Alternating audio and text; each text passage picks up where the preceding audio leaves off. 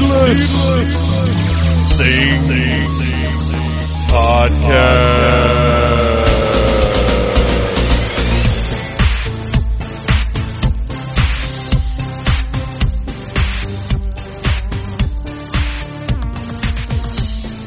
Hey, Phantomaniacs, welcome to the newest episode of the Needless Things Podcast, where we talk about toys, movies, music, and all manner of pop culture dorkery. I am your host, Phantom Troublemaker, and I would like to remind you that you can find the Needless Things Podcast on iTunes and on Stitcher, where you can rate us with a 5-star rating and share us all over the internet if you enjoy what you hear.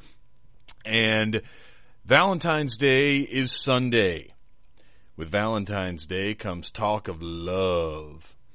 But really Valentine's Day is more about romance and probably lust, depending on who you talk to and whether or not they have man parts. Originally, I was going to be airing my interview with the fabulous Princess Superstar today, but there have been computer changes. And that file, unfortunately, may be lost to the ages. So for the third or possibly fourth time in Needless Things history, there is file trouble that is preventing an episode from going up. I might be able to recover it. I certainly hope so. If not, I will contact Princess Superstar and see if she will do another interview. But it's going to be a shame if that one's gone because it was really, really fun and good. But it was also a little short because she's got a lot going on because she is Princess Superstar. And it wasn't quite the length of what we normally do. So I was going to spend a good bit of time talking about romance and love and lust. But that's going to have to wait for another day because what I now have to do is post another episode somewhat about love and appropriate Valentine's Day material, because one of the topics that Princess Superstar and I discussed was her YouTube show, I Love Princess Superstar, which I highly recommend you check out. But it didn't work out, so now we're talking about loving Buffy the Vampire Slayer. That's right. If you listen to the show with any regularity, you know that myself and Beth and Chad J. Shonk, our frequent contributor, have talked a few times about talking about Buffy. And when we sat down and we got real about it, we realized there's no way that we can talk about all 7 seasons of Buffy the Vampire Slayer and the additional materials, for that matter, in one episode. So we're going to cover it a season at a time, starting today with the very first season of Buffy. And I've probably mentioned it before. I know I have on other people's podcasts. I'm not positive I've done it on this one, but Buffy the Vampire Slayer is my favorite show of all time. There have been a few times where I've said Firefly surpassed it, but that's only because everything that we got of Firefly was perfection because there's so little of it. They didn't have a chance for the story telling to get bogged down, for things to not be as wonderful as they were in the beginning. Firefly is perfect. But if I'm being honest, it's not my favorite. Buffy's my favorite. I've got Buffy tattoos. I have Buffy and the Gentleman as the first Buffy tattoo I got, and then I got Vampire Willow, and the last tattoo that I got from my favorite tattoo artist in the entire planet, Mr. Richard Davis, who was on our Evil Dead episode, by the way, was Oz as a werewolf. And it's not completely done, and until I can sit down again with Mr. Richard Davis, it will never be completely done. And I need to hook up with that guy and get some tattoos, but he lives a long way away, and time is precious, as we all know from these intros that go on and on and on. So anyway, I sat down with Beth and Chad, and we talked Buffy Season 1, and it was great.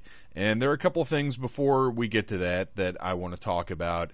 Like I said, I had this whole thing I was going to do about the nature of love, and I'll shorten it a bit because Valentine's Day is Sunday, and it has been on my mind lately. I've been married for over 10 years now, and love is just as strong as it ever was for Mrs. Troublemaker.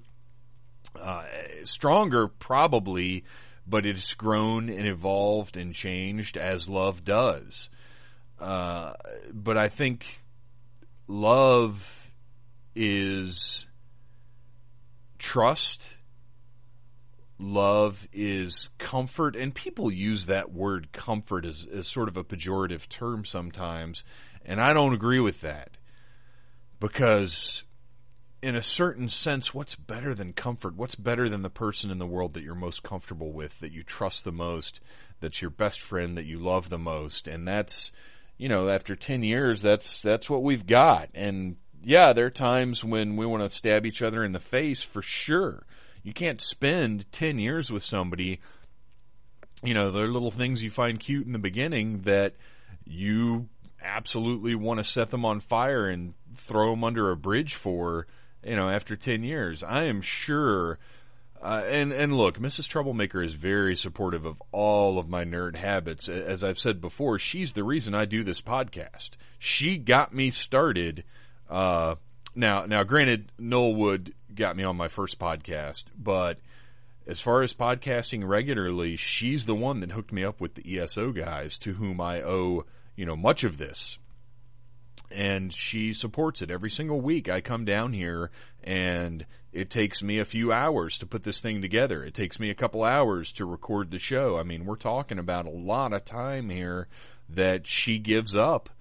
Quality phantom time, people, that she shares with you. Quite frankly, you should all send Mrs. Troublemaker a Valentine. If you love this show, she's the one to thank, because if she was some crazy obsessive wife, I wouldn't be doing this. I wouldn't be running needlessthingssite.com, where 5 days a week you can find some of the best and most original pop culture commentary available on the internet. I wouldn't have the massive, ridiculous toy collection that I have. I mean, well, and here's the thing, though, is I appreciate all of her attributes, all of her support for me, everything that she does. She's a fantastic mom. She is an incredible wife. I love her so much. But as I point out when her wonderful attributes get brought up, if she didn't have those wonderful attributes, I wouldn't have married her ass in the first place, if we're going to be totally honest about it. Because when we met, we were both over it. We were in various stages of reaching 30 years old, and we had both been through some rough shit. And I think that's the best time. I mean, people find love at all different stages of life, but both of us had no time for bullshit.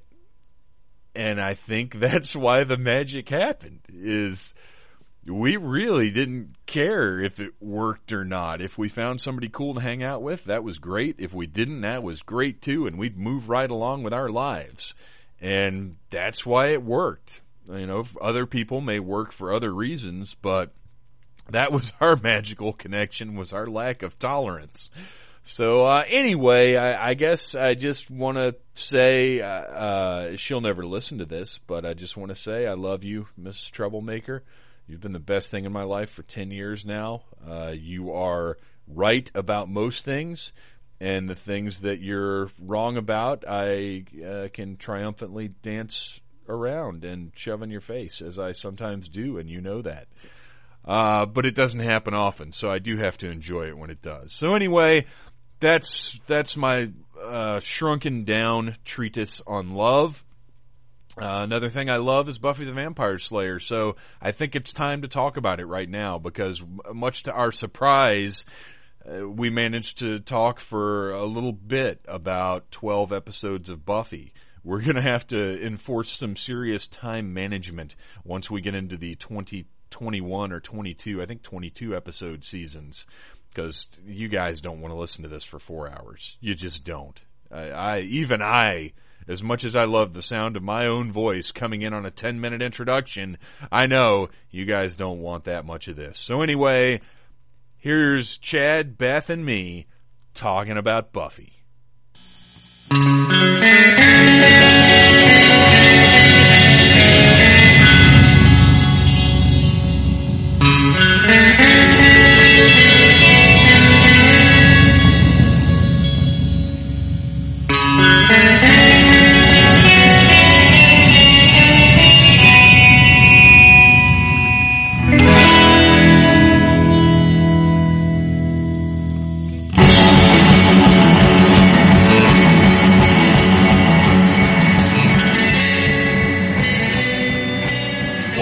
show. Once again, Mr. Chad J. Shonk coming to us from the West Coast. I love having a show that spans the coasts. Welcome back to the show, sir. Hello, I'm here. We have for a very long time been talking about doing this topic, although it's ended up in a format that was a little different than what we'd originally expected. But I'm glad to have you here, and I wouldn't have done it without you. I'm okay. This means we get to talk about it 7 times. That's right. That's exactly right. If not more. I don't see what the problem is there. Yeah. And also joining us once again is the lovely Beth. Welcome back. And are you ready to talk about Buffy the Vampire Slayer? I am always ready to talk about Buffy the Vampire Slayer, but thank you for having me back. Now, what we're going to do tonight is talk about just Season 1, and we're going to split this up into 7 episodes, potentially more, depending on how it breaks down, of the Needless Things podcast. Hopefully we can hit a monthly and keep on a pretty good course for that, but we'll just see how it plays out. This one's a little easier because Season 1 only consisted of 12 episodes. So we are fortunate in that we can talk about sort of how the series started, how we discovered the series, and its origins as far as how it relates to the film Buffy the Vampire Slayer. But Season 1, did you guys start with the first season? No. Neither did I. I don't think I did either. No.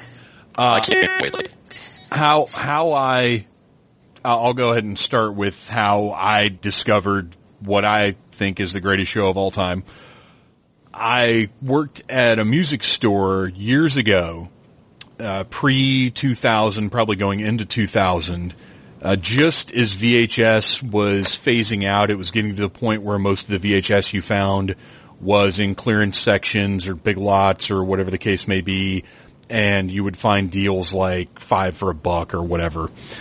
And I was aware of Buffy the Vampire Slayer, obviously. I mean, I worked at Hot Topic in 1997, so I knew there existed a show that had somehow come from the movie, but I didn't know anything about it other than it had the name Buffy in the title, and it was clearly a show for teenage girls. And that's as far as I went into it, because, but you know, when you're younger, I was 21 at the time, which I definitely at this point consider younger. You know, you're more closed-minded, really. You kind of, there's so much stuff out there. Everything is new at that point. So there's so much to take in that I think you're maybe not quite as willing to give things a chance or to look past what seems to be a silly title or whatever. But I just had no interest in the show. And then years later, working, or a few years later, working at the music store, we got in boxes and boxes and boxes of VHS that would end up on a big clearance wall. And we got a box set of Buffy episodes. They were the final episodes of Season 2. Which I didn't know at the time. I just had been hearing at this point for 2 or 3 years already how great this show was. And I thought, you know what, for $1.50 or however much it was, I'll grab this, throw it in a box, and watch it someday. And I bought it and a bunch of other tapes and stuck them in a box under the couch. And then one day when I was sick, I pulled them out and I was like, oh, here's that Buffy thing. I guess I'll watch it now. And it was, I think it was the final maybe 4 episodes of the season. It was an odd, yeah, it was right. I had no idea I was about to have my guts torn out. By these imagine characters. watching it the whole time and then having them torn out. Right. And, well, but the impact was so bizarre because I didn't know who these characters were. I didn't know what was going on, but I was able to get into the story fairly easily. And, you know, by the time the final episode of the season was over, I was truly just torn apart. I was crying on my couch because it was a sick day. So, I mean, I'd, you know, barely managed to have the energy to put a VHS into a VCR at that point. You don't have to make excuses for crying. It's okay. Well, no, believe me, there were plenty more tears shed over this show. Yeah. So it does that.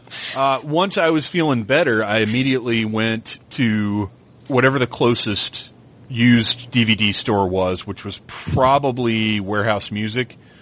and bought the dating ourselves. Yeah, right. Well, I was working at a Warehouse Music it was CD Warehouse. That's what it was.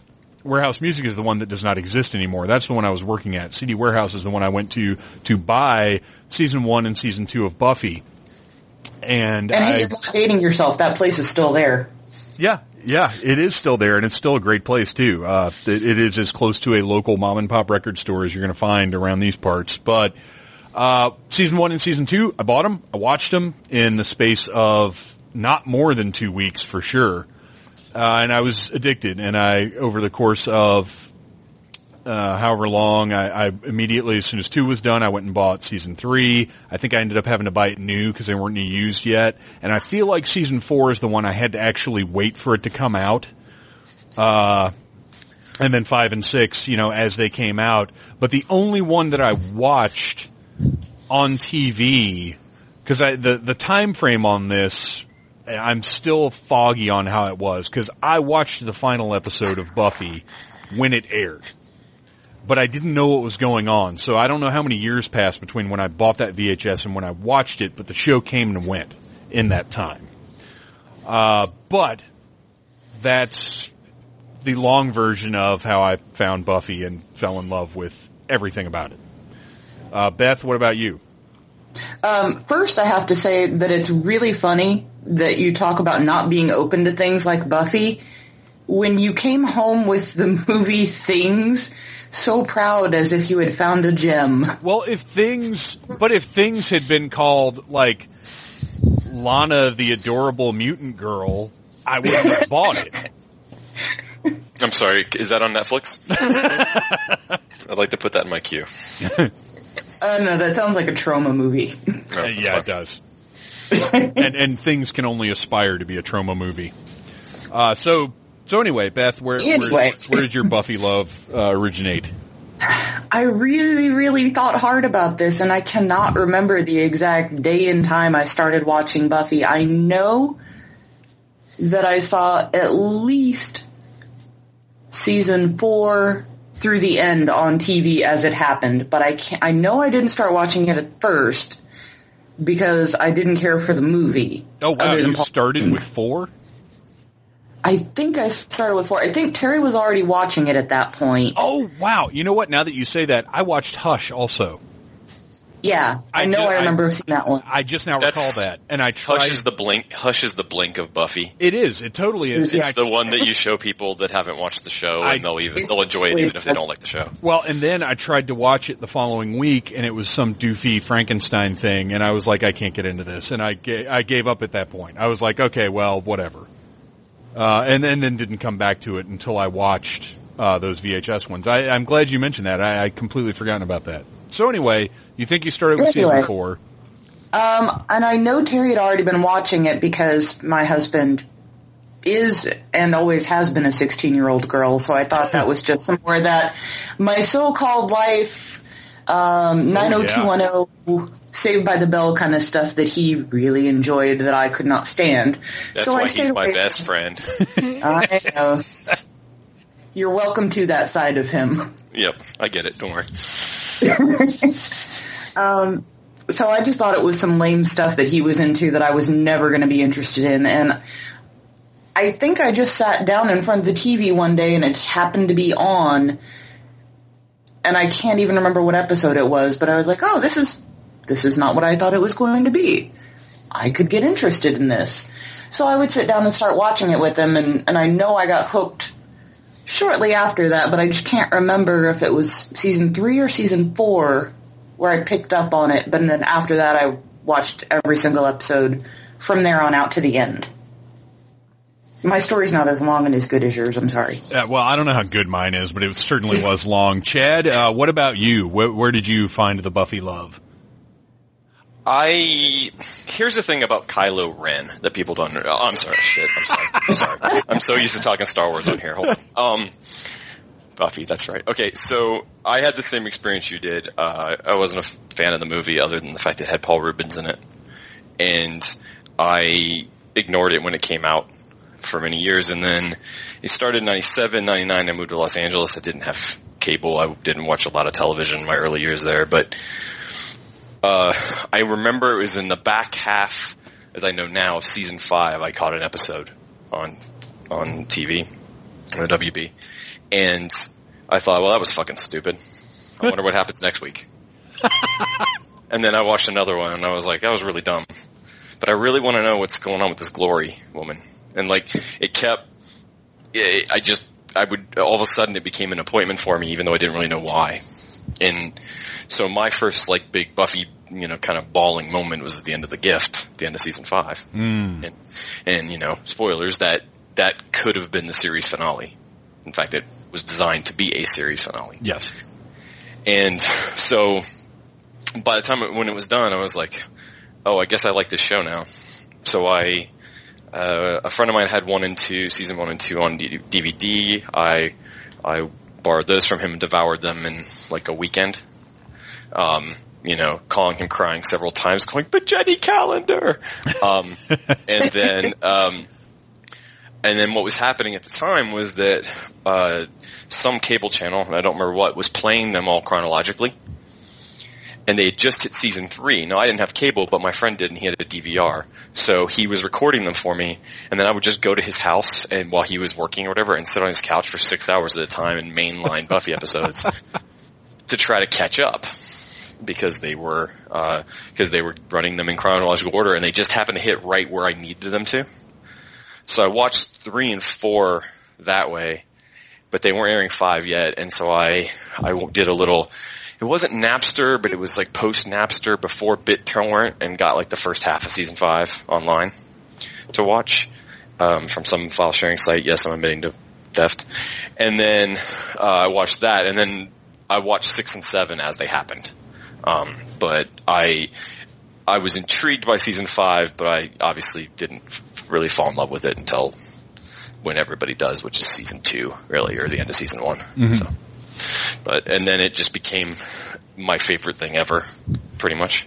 But I am someone who likes, much like Beth's husband, who likes, teen shows, high school shows. This is kind of the only time right now where I don't have a high school show that I watch, and it kind of bums me out. I even stuck through Dawson's Creek, for God's sakes,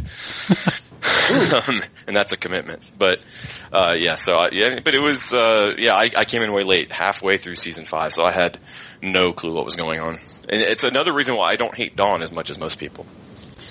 Yeah, I never got the Dawn hate, and it's interesting. Because when I came into the show, she was just a character. Well, it's interesting the fandom, the effect that fandom can have on your viewing of something, because I watched 5 essentially isolated from Buffy fandom, just on my own. And I never had a problem with Dawn, and I was actually very surprised because I got it. She's supposed to be the annoying little sister. I myself have one of those. I got it. I understood what they were doing, and they did it perfectly, I thought. So I was shocked when people had, like, legit hate for the character. Not storyline hate, but, like, I don't want her on the show hate. I never understood that. Well, we'll get to Donnie. We will. We've got a few episodes. Although technically she was there for this. Well, yeah, that's a good point. Yeah, retroactively, yes. Yeah. I have Dawn hate. Well, we will discuss that on the 5th part of this expansive Buffy and the series. 6th and the 7th, and yeah. So Snake comics, she's a giant woman, and really, oh gosh, yeah. Oh, you know what? That'll be the 8th episode. Actually, we'll talk about the media, the Buffy expanded universe, as it were. The movie, real quick, I just want to touch on the movie, which, Chad, as you mentioned, did feature Paul Reubens in the most spectacular death scene ever. Otherwise, it's, Luke Perry's fun, Christy Swanson's fun. Like, nobody in the movie does a bad job, but it's just not a very good movie. Just the people behind the camera. Yes. But the actors are all... They're all fine. Nobody stands out as being, like, offensive. It's just not a great movie. Yeah. So, I don't know if you guys really know this or not. I don't know a ton about it, but how did we get from a movie that I don't know how well it did. I don't think it was a blockbuster, but I also don't think it was a flop. It was a pretty big flop, I think. I mean, it wasn't a flop because it didn't cost a ton, I don't think, but it It definitely wasn't a hit. It was almost more of a punchline, not because of the film itself, it's just the title. Right. Became kind of a punchline, which it is intentionally so. Oh yeah. You know, the title is intentionally. It's very tongue in cheek. Yeah, and I think so. It became everybody knew what it was because of the title, right? Type of thing, but not a lot of people. I don't think saw the movie. You know, kind of like Snakes on a Plane in a way. Yeah, that's actually not a bad call because it did. It's part of the zeitgeist, and yet nobody went and saw it. So how did we get from that movie to this television show? I mean, obviously Joss Whedon was the driving force, to continue it. Yeah, from what I remember, I think someone, though, did come to him with the idea. Yeah. Because he did not have the rights, I don't believe. I think the rights were still with the people who produced the film. Sure. Who, despite never working on an episode, have executive producer credits on every episode of the television show for all 7 years. So we get to the point where this show is debuting in March of 97. Oh, yeah, but before that. Oh, prior to that. There's a presentation pilot. Oh, yes, and you guys are going to have to talk about that because despite having it, I have never watched it. Yeah. So it's just real quick for people who don't know that in order to, kind of a proof of concept for the show, Joss Whedon wrote, directed a 25-minute pilot presentation of the show using most of the main cast, a good chunk of what would end up being the pilot script, but very low budget, no sets, existing locations. It basically to just prove that it could be a show and what the show could be. It's a very interesting watch because it's almost every piece of it is in what ends up being the 2-part official pilot of the show. But what's missing is Angel. Her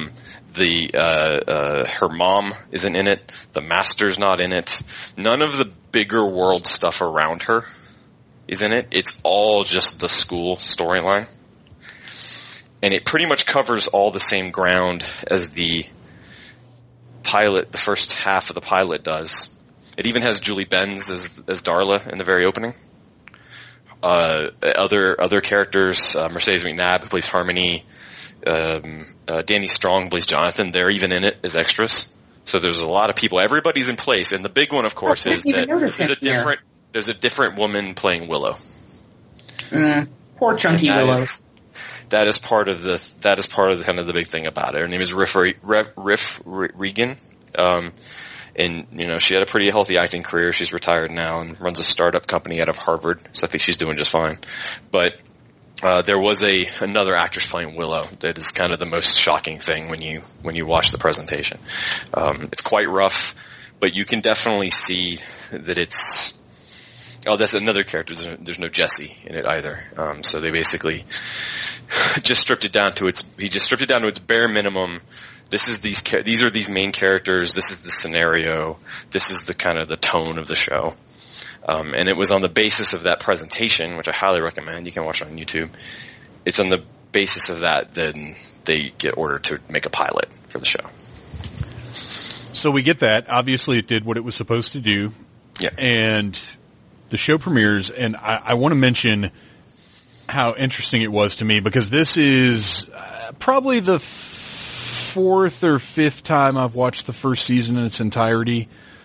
And the opening scene of Darla with who ends up being her victim basically encapsulates the entire show. Yes. It's so brilliant and such great shorthand for what we're in for because it's played as though this poor girl is about to be victimized by this guy and it gets turned on its head, which this show, it did that very same thing many times as far as gender roles, but it also just the mission statement of the show, right? Buffy is that blonde girl that yes. walks into and turns around and kicks ass. Absolutely. So you almost feel if you know nothing about that opening scene, you almost think she could be Buffy, too. Yes. Until, She turns out to be a vampire. And it's just a beautiful opening scene, and watching it again recently, because over the last week I've watched all 12 of these again and refreshed myself a lot, and a lot of things surprised me, but that more than anything had such an impact with me because it's just so smart and so well done. And not everything about this season is, though. And we'll talk about that a little bit, but let's talk about Welcome to the Hellmouth and the Harvest, which is essentially, like you said, the 2-part pilot. Yeah, they aired it the same night, I do believe. They aired just as I'm showing, actually in the notes from the box set, it says that March 3rd was Welcome to the Hellmouth and March 10th was the Harvest. Oh, okay. Okay, so they did separate them. All right. And at the time, I think it was sort of unusual to do, because lots of shows now will have the 2-part opener and air them the same night, but I think back then that wasn't as common. Yeah, probably not. I think the networks were much more willing to just split them up, or they didn't care narratively or whatever the case may be. But a solid start, and I want to say that Sarah Michelle Gellar and Anthony Stewart Head and Allison Hannigan are fantastic from the get-go. Yep. I feel like, and everybody. They're also the people with the most experience. And that totally makes sense then. Everybody's fun to watch, but all three of them, I feel like, nail their characters right out of the gate. What are you guys' impressions of these first couple episodes and getting to know these characters? I did not like Angel from the get-go. I've never been an Angel fan. The minute he shows up, I'm like, ugh, who's that? Oh, you're going to have to leave now. He's going to be irritating. Is there an eject button for this show? I know. Okay. I like Spike. I'm sorry. Oh my gosh. All right. Well, we'll get into that. I'm team threesome. So we'll get into that later. Okay. So don't like Angel. Interesting. Okay. No, from the get-go, there's something whiny looking about him. Just like, oh, he's going to be a pain in the ass. And I was right. He's a pain in the ass. What I think is funny is, I've seen that scene with Darla so many times now that you forget that impact that it had, maybe the first time you watched it. Mm-hmm. Because after you've seen the first episode 5,000 times, or however many times I've probably seen it now, it's just, oh, Darla's about to eat this guy. Right. Well, it's helpful to me in previous times, because this time I was sitting down trying to pick up on what's important, what's different, what's weird. Other times I sit down and watch it just to enjoy it. But it helps a lot for that opening scene that Julie Benz looks so different in these than she does when she comes back later. Spoiler, when she comes back later on.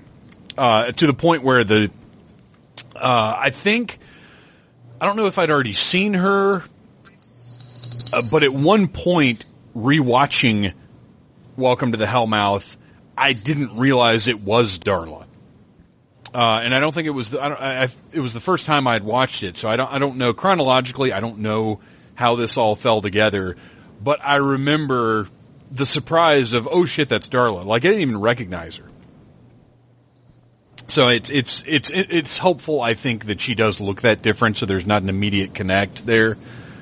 But, so anyway, first impressions, what characters did you like? Who were you on board with immediately? I was Team Giles immediately. I loved him the instant I saw him. And going back and watching it now, he's kind of a fox.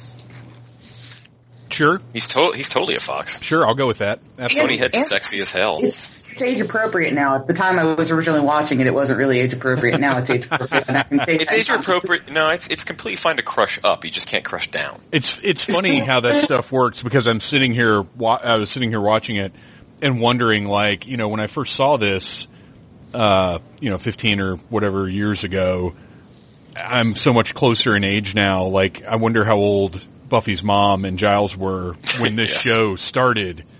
Like, oh my gosh, I'm closer to their age now than to the kids. It's best not to think about this thing. Yeah, believe me, you're right. That's why I'm drinking now. Good call. Good call. So, I knew immediately as soon as you see Jesse, you're like, oh, that guy's going to die. I didn't know he was going to die, but I wanted him to die. But, somebody was going to die. And he was irritating of the Scoobies. I already at that point was familiar with Eric Balfour, and look, I have a Jesse point to make. Yeah, go ahead. He's gone on to do quite well for himself. Look, he's a fine actor, and I'm glad he's been successful. He's one of those guys, I don't like him. And I feel bad for it because he's in so much genre stuff that's really fun. Like, I feel like he has really fun taste in what he chooses, and he's probably a great guy. But man, I don't like seeing him on the screen. So, but I can't dislike Angel. Okay, I see how it is. Let's wait. There's actually an episode called Angel, so we can wait till we get to that. Yeah, that's a good point. So what is your, so anyway, as far as the character of Jesse, like he's not particularly likable other than, well, he's Xander's pal. And when he died, I was relieved. But what is your Jesse? Well, first off, Joss Whedon. I'm going to call him Joss because we're buddies. I've met him twice, but we're buddies. He wouldn't know me from anybody. Is that he wanted to put Jesse in the opening credits. He wanted to put Eric Balfour in the opening credits originally. So that, here's your cast. Right. And then it makes it even more shocking when he doesn't make it out of the first 2 episodes. He wanted to pull that off. Fox wouldn't allow it to happen because it just took too many man hours and too much money to actually put together a secondary credit sequence. Sure. They're already running on a shoestring budget for that first season. So they ended up not doing it. But, the biggest problem I have with Jesse is that he's introduced as Xander's kind of best buddy, right? And, whatever, and he dies, and his name is not muttered once for the rest of the 7 seasons. He is never referred to. He's never mentioned. They never say his name, but he's like Xander's best friend. Yeah. Lots of people die in Sunnydale. You can't hang on to that stuff. But he's the first one. He's the first one of Xander and Willow's friends to die. And it's not that I think, like, in season 7 he should be, like, pouring one out for Jesse. But, like, in episode 3 they don't even mention him. Yeah. He's done. You're right. He's never mentioned ever again. But again, is that more the style of television at the time? Particularly, quote unquote, teen drama television. I just don't think they wanted to. I don't know. I just don't think they wanted to worry about it. I mean, they were too busy trying to figure out what their show was. And it wasn't that big of a deal. It just always occurred. It was just always strange to me that it was like never referred to. I think they were more worried about creating new drama than they were hanging on to the old drama. Yeah. No, and it's fine. It's just funny. His name is never muttered.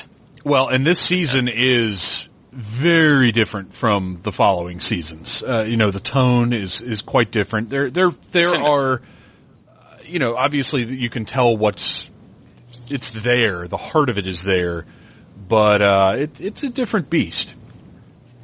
So we get this great skateboarding introduction to Xander.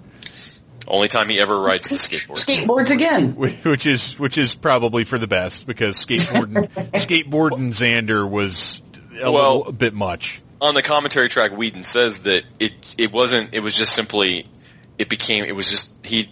it in the script that he would skateboard in, but then when they got there to shoot it, he realized they had to set up track and they had to have this shot designed to track him while he's on his skateboard. And they were like, it's much easier if he's walking. So I think for continuity's sake, you see him holding the skateboard once or twice more during the first season, and then it goes away. Well, and really, as the character develops, he's not really a skateboard guy. He's not a skater. No, it was unnecessary. Yeah. It was just for the introduction of him, but yeah, he's like, it cost us too much money to do that, to do his intro shot. So it's the late 90s. Every kid has a skateboard. Right. Probably with Ninja Turtles on the bottom. Another thing I wasn't crazy about on first viewing this season was Mark Metcalf as the Master. I thought the makeup looked fantastic, but his mannerisms, the first time, I didn't care for it. Little over the top. Well, no, it wasn't even that it was over. I mean, you're talking to somebody. Well, yeah, and you know this better than anyone. Classic Doctor Who fan here. There's no such thing as over the top. But what he was doing, it was over the top. Well, it just I felt like he never did anything. Yeah, and that was probably part of it. Is he was stuck in the cave the whole time. But just the way that he spoke, he didn't, for whatever reason, come across to me as a menacing villain at the time. I've revised my opinion, and now I love his performance, and actually do, like I said, relate it a lot to the classic Doctor Who type stuff, especially something like by Robert Holmes or whatever. But without getting too far, of course, I didn't dig him at first. What did you guys think of the one of almost the surprise of an overarching story like that? I like the Master, but I would agree he doesn't do a whole lot for most of the season. But I think his tone isn't quite in sync with the rest of the show. But there is no tone for the rest of the show. They're finding bits and pieces of tone as they go along. They have an episode that there's when I was watching the first season, one thing I noticed was you have an episode where there's like 10 minutes that are pure, like, okay, this is a Buffy episode. Mm-hmm. And then maybe it devolves and becomes something else, and they're finding the little pieces here and there as the season goes along. You're right. There are awkward chunks of like 90210 or Dawson's Creek, like shoehorned into. It's really jarring. Well, I mean, it is ostensibly a high school show. Sure. But they got much better at blending it in. They did, and all season one is, as we're going to go through this, is them figuring out what the show is. Yes. Is all it is. Now, I happen to think there are 2, maybe 3 episodes that actually hit it pretty close and are kind of the archetypal episodes for the series, or in this season. But in general, they're just kind of, firing out. I mean, I love the fact that's one thing that was missing from the presentation was the idea of a big bad and the overarching storyline. When I was watching it, I was coming out of season 5 where I just watched, the back half of season 5 is almost purely serialized. Mm-hmm. And, once, and especially after Buffy's mom dies, and then it becomes like this spoiler, sorry. If you haven't watched the whole show, stop. Yeah, you shouldn't be listening to this anyway. Watch the show and treat this as so I was used to it being very serialized, so it didn't faze me that there was some kind of big bad monster. Like that seemed completely natural to me. Right, because you're like, well, that's how it is. That's how the show is. This is just the first one. I agree that his makeup's great, and he looks really cool. And I think that as impotent as he seems, and we'll get there, he is a key factor in one of my favorite episodes of all time at the end of the season. So, I think he's redeemed a little bit for me. Because of his involvement in the end of the series, I could care less about the Anointed One. Oh, y'all, I've got a lot to say when we get there. Well, yeah, the best thing about the Anointed One will come in our next episode. It will come in season 2. Yes, that's absolutely correct. So correct. We have our opener. We meet everybody. Action happens. We learn about the vampires. We learn that they're very different vampires from what we saw in the movie, if we bothered to see the movie. And it sets up as much of the mythology as we need. Now, what's interesting is this show is called Buffy the Vampire Slayer.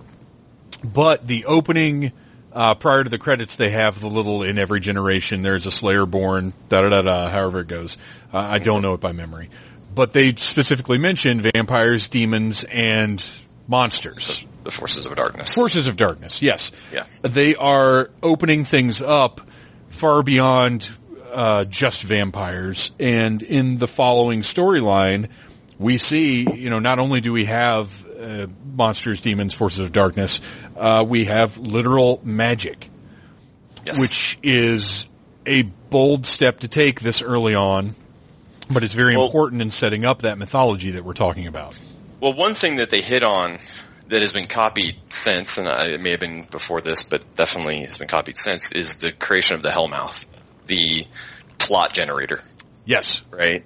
The fact that the school sits on this nexus of evil, it is, as you watch The Flash, and it's the particle accelerator. Watch Smallville, it was the meteorite. Well, and what's great is we don't find out until the very end of the season that the school does sit on it.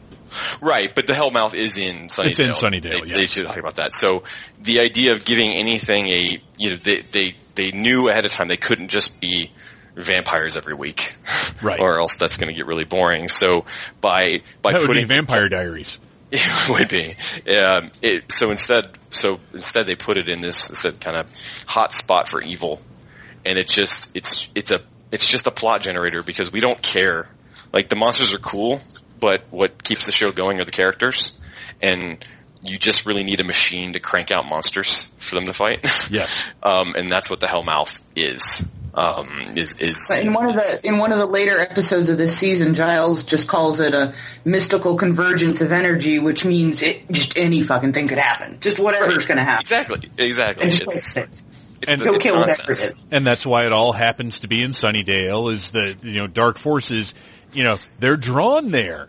Yeah, there is so much shit in the whole course of the show that is so fucking stupid. Oh, yeah. I mean, in terms of things like that, where it's just so simple and obviously like a storytelling shortcut. Willow and her computer skills in 1997. Yes, that she's able to do with a computer in 1997 in a school. Well, and but it is fascinating, and we'll get to that in the episode that you don't want to discuss. Yeah. Well, we'll get to it in a minute. Let's. No, I was just saying, but the thing is, you don't mind those shortcuts. Sure. Because you don't care, because the characters are what you care about. Well, and that is something I've been doing a lot of thinking about over the past several years, is the convergence of storytelling, characters, and suspension of disbelief. And because there are things that I will accept from something I love that I will not accept from something that I'm just okay with. Yeah. And there's a very interesting, we said we were going to talk about Star Wars. Yeah, you're exactly right. So, moving on to Witch brings in literal magic. And there's an interesting switch up in this episode. I think the story is told very, very well. And it really is, as much as it's a specific story, it does do a lot to expand the mythology. How do you guys feel about this one? The thing about Witch is that it's one of those couple of episodes that I mentioned that I think establishes the archetype of what a Buffy episode is. It happens to be the first Buffy episode, meaning that it's the first episode produced after the pilot. Mm-hmm. So it's actually their first episode of television. But I also think it's weird because they kind of hit the nail on the head of what a Buffy episode should be, their first tryout. And then subsequent episodes, they miss it because they still don't know what the show is. And they're still trying to find it. But I think Witch is very close to what the show is and what the show will become. I think it's one of the 2 or 3 kind of shows early on that established what this show is going to feel like. Well, what does that mean to you?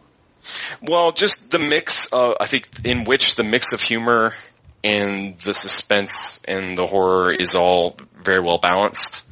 The metaphors that it uses, we're using the supernatural as a metaphor, which is obviously something that the show does a lot as a metaphor for life, for growing up, for school. It just felt like, I don't know, it doesn't feel as dated to me as some of the other season 1 episodes. It just feels like an episode of Buffy. And I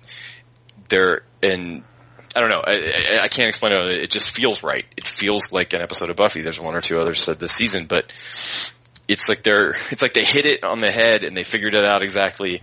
And then for the next episode, they don't quite figure it out exactly. They forgot. Well, they forgot. Well, because they're trying to figure out a step at a time. It has that perfect combination of nailing high school angst. Yeah. Your mom's forcing you, in theory anyway, your mom's forcing you to do something you don't want to do, something you got to do for school. You've got to deal with the social aspects of it. But then also you have the abject horror in this episode of the way Amy's mother is treating her. And then, to me, one of the most chilling endings of any Buffy episode ever, when her eyes are in that trophy. The trophy. That's horrifying to me. Well, I guess I think that what works about it, what makes it a real true blue Buffy episode to me, is that, what are you talking about? So it's about a woman who is forces her daughter into something and is trying to live vicariously through her daughter to the point where she literally, through magic, lives vicariously through her daughter. Right. And so that's what I mean. It takes, in season 1, the metaphors are a little heavy-handed. We'll see that when we get to Out of Mind, Out of Sight, and things like that. But, yes. Which is a good episode, but pretty much nail on the head, right? But the idea that they can weave the supernatural with with growing up, with life, with high school, with parental pressure, all these different things that they use throughout the show is very much a Buffy thing. Plus, it has, and the amazing opening with Buffy in the cheerleader outfit. Yes. And Giles' horror that she's joined a cult. Yes. Well, and that brings it back to, the movie, not the movie, but Joss's original vision of Buffy, which was the cheerleader that fought vampires. Yes. And this is the only time we ever get that, is this little bit of Buffy as cheerleader in this episode. And, so I just think that, I don't know, I think it works from start to finish. It's it's definitely one of my favorite episodes of the first season. Beth, what about you? What did this episode leave you with?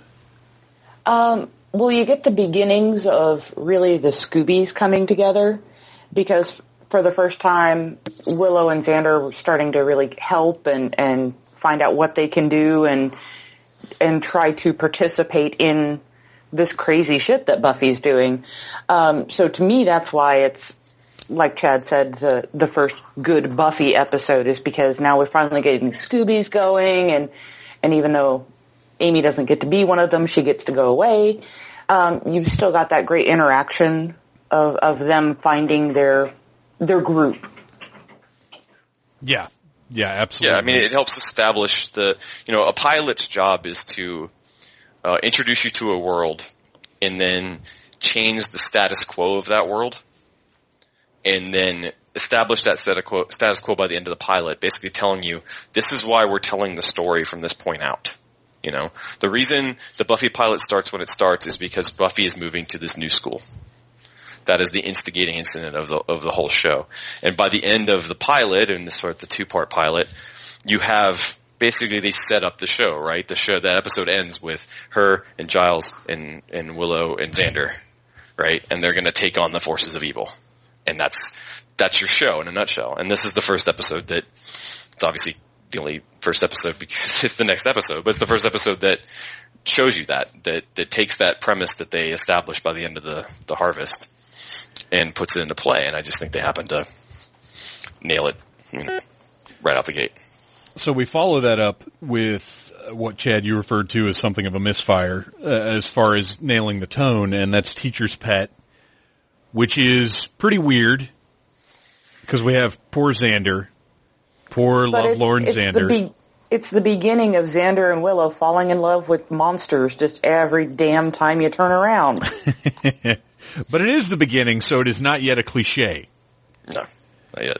It will be within a couple of episodes. No, it's the first Death Star. It's the original Death Star. It's just like the first time you see Giles get knocked out. I am not crazy about Teacher's Pet. It's, I get it, but it's very simplistic. It doesn't, and honestly, I fell asleep watching it. It took me a couple of attempts to get through it. But I get it. It goes to the, not only the having a crush on the teacher, but also what is so commonly in American media of the older teacher sort of seducing the younger student, all that stuff. And then the more literal, I guess, monsters, if you remember that old TV show, had it's not a human, it's a monster, and they're going to eat the person after they seduce them. I mean, it's a lot of cliches rolled into one. Not the best. Anything about this one? The one thing I did notice when I was watching it, however, that I wanted to make a point of is there is a scene because in Teacher's Pet, Buffy has a teacher that actually likes her, right? And that teacher is the one who's killed and replaced by the praying mantis lady. Right? Yes. Again, sentences you can only say when you're talking about certain shit to certain people that don't sound like you're a complete crazy person. But what I really liked, and one thing that struck me in these opening episodes is this image of Buffy wanting to be a good student, and this teacher's telling her that she's smart and she's with it, and that's not something that ever comes up. Buffy is a character who, and this goes through the whole season, but this episode it hit me in a lot of episodes, is she doesn't want to do what she's doing. she doesn't like being a vampire slayer. She spends her entire life, the entire 7 seasons, like, battling with this, you know, that she has to do this and doesn't want to do this. Right. She's not Barry Allen. And that's there very early. It's there very, very early. And, you know, the one thing that occurred to me around Teacher's Pet when I was watching things, but definitely when it got to a couple, like, to Never Kill a Boy on the First Date, is that as much as I love the Avengers movies, they missed an opportunity. Joss Whedon should have done Spider-Man. Because Buffy is just Spider-Man. You know? Buffy is very close to a Spider-Man story. It is a superhero in high school, who's balancing everyday problems with fighting monsters. Yeah, but I think Spider-Man enjoys being Spider-Man more than Buffy enjoys being Buffy. He does. Yeah. But there is the great power, great responsibility aspect of Spider-Man. Sure. That is definitely something that Buffy has. And I just think that it was just a moment where a teacher was kind to her, and there's the moments in the pilot where how Buffy treats Willow in the pilot. Yeah. You know, how kind she is to her. And that it's something that gets forgotten as time goes on. I'm one of those rare people whose favorite character on Buffy is actually Buffy. And that the fact that very early from the beginning they presented her as a good person, you know? Well, that look on her face when Cordelia is being cruel to Willow. Yeah. Is priceless. You know, and for all the shit that she goes through throughout the years, it's interesting, and it's good to watch this episode and remember that she is a good person and that she is smart and she is capable. You know, I mean, in the pilot, she doesn't want to be fighting monsters, but she's completely confident that she can do it. Right. You know, this is a superhero television show, but the first episode is not an origin story. She's already realized in the first episode. She already knows what she's doing. Yeah. She doesn't want to do it, but she already knows. So it was something that occurred to me in Teacher's Pet, is that, you know, there were moments this just moment with a teacher where I was like, yeah, Buffy could have been a good student if she didn't have to go out at night and kill things. And that's something that's going to recur as a theme over and over and over and over again. So what, and you know, not only you mentioned the teacher being kind to her and dying, it also starts the theme of she can't have nice things. No, she cannot. Buffy cannot have nice things. Anything else about Teacher's Pet, Beth? Any thoughts about that one? Really, only other thing I noticed was how bad that praying mantis monster suit looks. It's like something out of Doctor Who from the 60s. It's really bad. Yeah. But I love Xander's dream sequence at the beginning. Yes. It is. It's a little out of place. You don't know he's stylistically. dreaming. No, it's a little out of place stylistically. They don't go to that well very often with that type of sequence. I mean, they have the dreams, but dreams are usually portents or something in Buffy. They're usually Buffy's dreams or something like that. But for Xander, you know, and they do it every once in a while, but it felt a little out of place, but only out of place in the broader sense. Well, and when Xander does dream, he definitely has dude dreams. He does. He does. Very relatable. We'll get to the end. We'll get to the end of season 4. Yes. Yeah. Never Kill a Boy on the First Date. An episode I really like now. Didn't like it first, but I like it for how well it sets up what you were just talking about. Is Buffy wants to, you know, she would much rather have just a normal life, but this damn slaying thing just keeps fucking it up. Yeah, and it's going to continue to do so. And the guy that they cast, I don't have his name in hand, and it's not a huge deal because he doesn't show back up again. No. Great casting, because he's an okay dude. He's a nice guy that turns out to have issues. Yeah, they awaken something in him. Yes, oddly.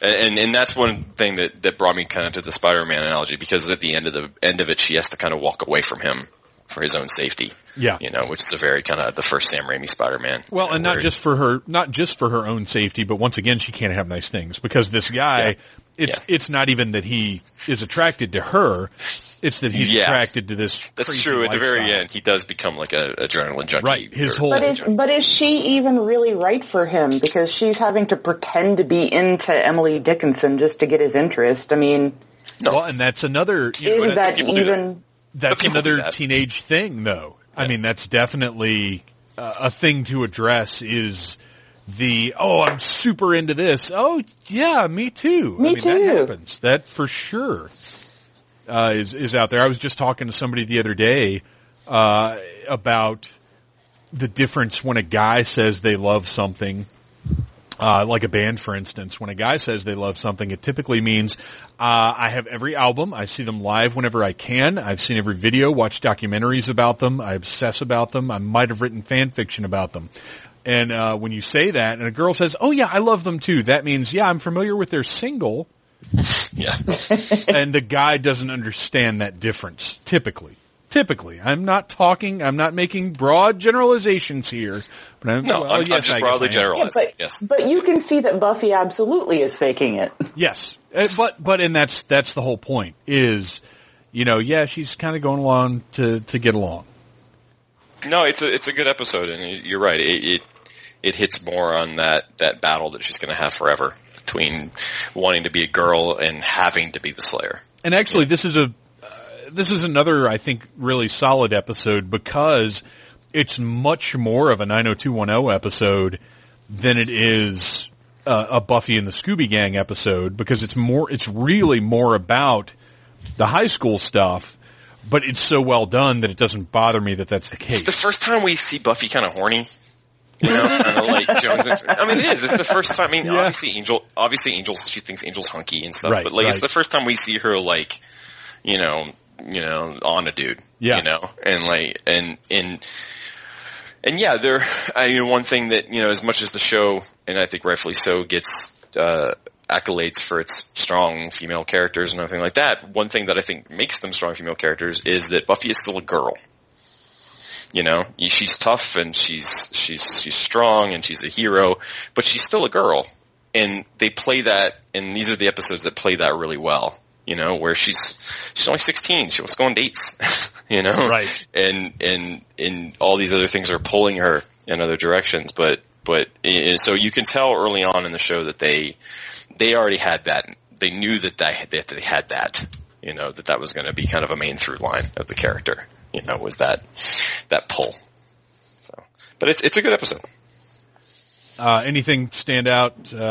Final thoughts on the, which I really love the title of this one as well. Any final thoughts on this one? Then we will move on. It did begin the thing where you don't mess with Buffy's boyfriend. Right? Yes. Because that carries on later. But it began Giles putting himself in mortal danger for no reason at all. Yes, because he thinks that, because he doesn't want to put Buffy in danger despite the fact that she could handle herself much better. Yeah. But it also starts when Owen goes down and she thinks he's dead and she just starts wailing the fuck out of the guy. And he starts to get up and Willow starts to tell Buffy he's okay, and Xander stops her and goes, just give her a minute. We need her to think he's dead for another 30 seconds. And Giles does give a lovely speech at the end. I will say that's also an episode I marked where Giles and Buffy really started bonding. Yeah, the sort of father figure comes into play a lot there. Yeah, they have a lot of that, but yeah, it did establish the "don't mess with my boyfriend" attitude that Buffy has. So, the Pack, which is another one that I wasn't crazy about the first time that I saw it, but now I think I kind of dig it. One, mainly because of the line at the end where Xander, they're all under the impression that Xander does not remember anything from the time where he was possessed by the evil hyena gods or whatever. A joke that they do repeat later on in the series, I think. Yes, but this is the first instance, and it plays very, very funny. When Giles says, nothing I've read says anything about lost memories, and Xander's like, let's just keep that to ourselves. Yeah, did you tell them that? Yeah, right. Yeah. It's very, very solid. It's another occasion. It's the first occasion of someone under the effect of magic having the worst of them come out. Yes. It's not that they become entirely different people.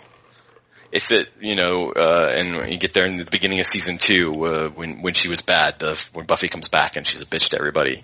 Like, it's those episodes where people, they take these characters and they show you kind of the ugly side of them a little bit, and in this case, Xander is possessed by a jackal. Right. They a hyena, sorry. They take things that happen to us in real life and they make magic responsible. But a lot of the things that he's saying to Buffy or about Buffy and Angel and their relationship Xander means all that. Absolutely. He's just too good of a person and too reasonable a person to say it out loud. And this one also directed by Bruce Seth Green, one of the more confusing entities. Yes. No relation. Sounds like Seth Green going under some strange Monty Python alias or something. Yeah, it is. I did notice that. It is funny to see that name. But I mean, overall, this is. It's not a well-liked episode. No, and I understand that, but poor Principal Flutie. Poor Piglet. Let's think about how horrifying it is and how intentionally they took Xander out of that scene. Yes. So that Xander did not eat the principal. He was trying to rape Buffy instead. Is that better? He was. I think, considering that he was not successful, but he would have been successful in eating the principal. Yes. That's I guess you're right. I will say this is, as awful as that is, and you are right, that is, Beth, what is happening in that scene. I will never fear for Buffy's life if her opponent is Xander Harris. No. No. Or anybody's really. Yeah. I love him, but that's never going to be a fight. So it's okay. We get later and it's Spike, that's a whole different story. But this isn't, it's not a fight. She could lay in, all she's thinking is, please stop doing this so I don't have to tear your head off. Right. And I think that is what, Xander's evil hyena spirit intentions aside, that really is the tone of the scene. It's not about it's not about a threat to Buffy. That scene's not about that, because we all know, that's not happening. Yeah, there's nothing, and what she's trying to do is not hurt him. Right, exactly. Well, because she's a superhero and she could just lay him out, so they definitely, I defend the episode for a couple of reasons. One, it features a song by one of my favorite bands, and I am always tickled when I hear it on the soundtrack. I was making notes because I was prepared lay to it down. it. Who is it? What's the song? Far, is a Sacramento band, and the song When They're Walking in Slow Motion is a song off their first proper record. Okay. I know the lead singer, and he was one of the guys, he's the namesake for the main character in the movie I wrote, and his music's actually in Dakota Sky. That's a story to be shared. Oh no, it's just, he was my favorite. He's kind of, it's been called Far. They're from Sacramento. They're kind of I don't know, proto emo band when that actually was like a cool thing and not what it became. And, they would tour with the Deftones, which are my favorite band on the planet and everything. And then when we came to Dakota Sky, actually the movie came to me while I was at a solo concert by the lead singer of the band. And so I contacted him through his people and asked permission to use a couple of the songs in the movie years later, and I named the lead character after him, and he said yes, and then we kept kind of correspondence, and now we live in the same city about 15 minutes apart from each other.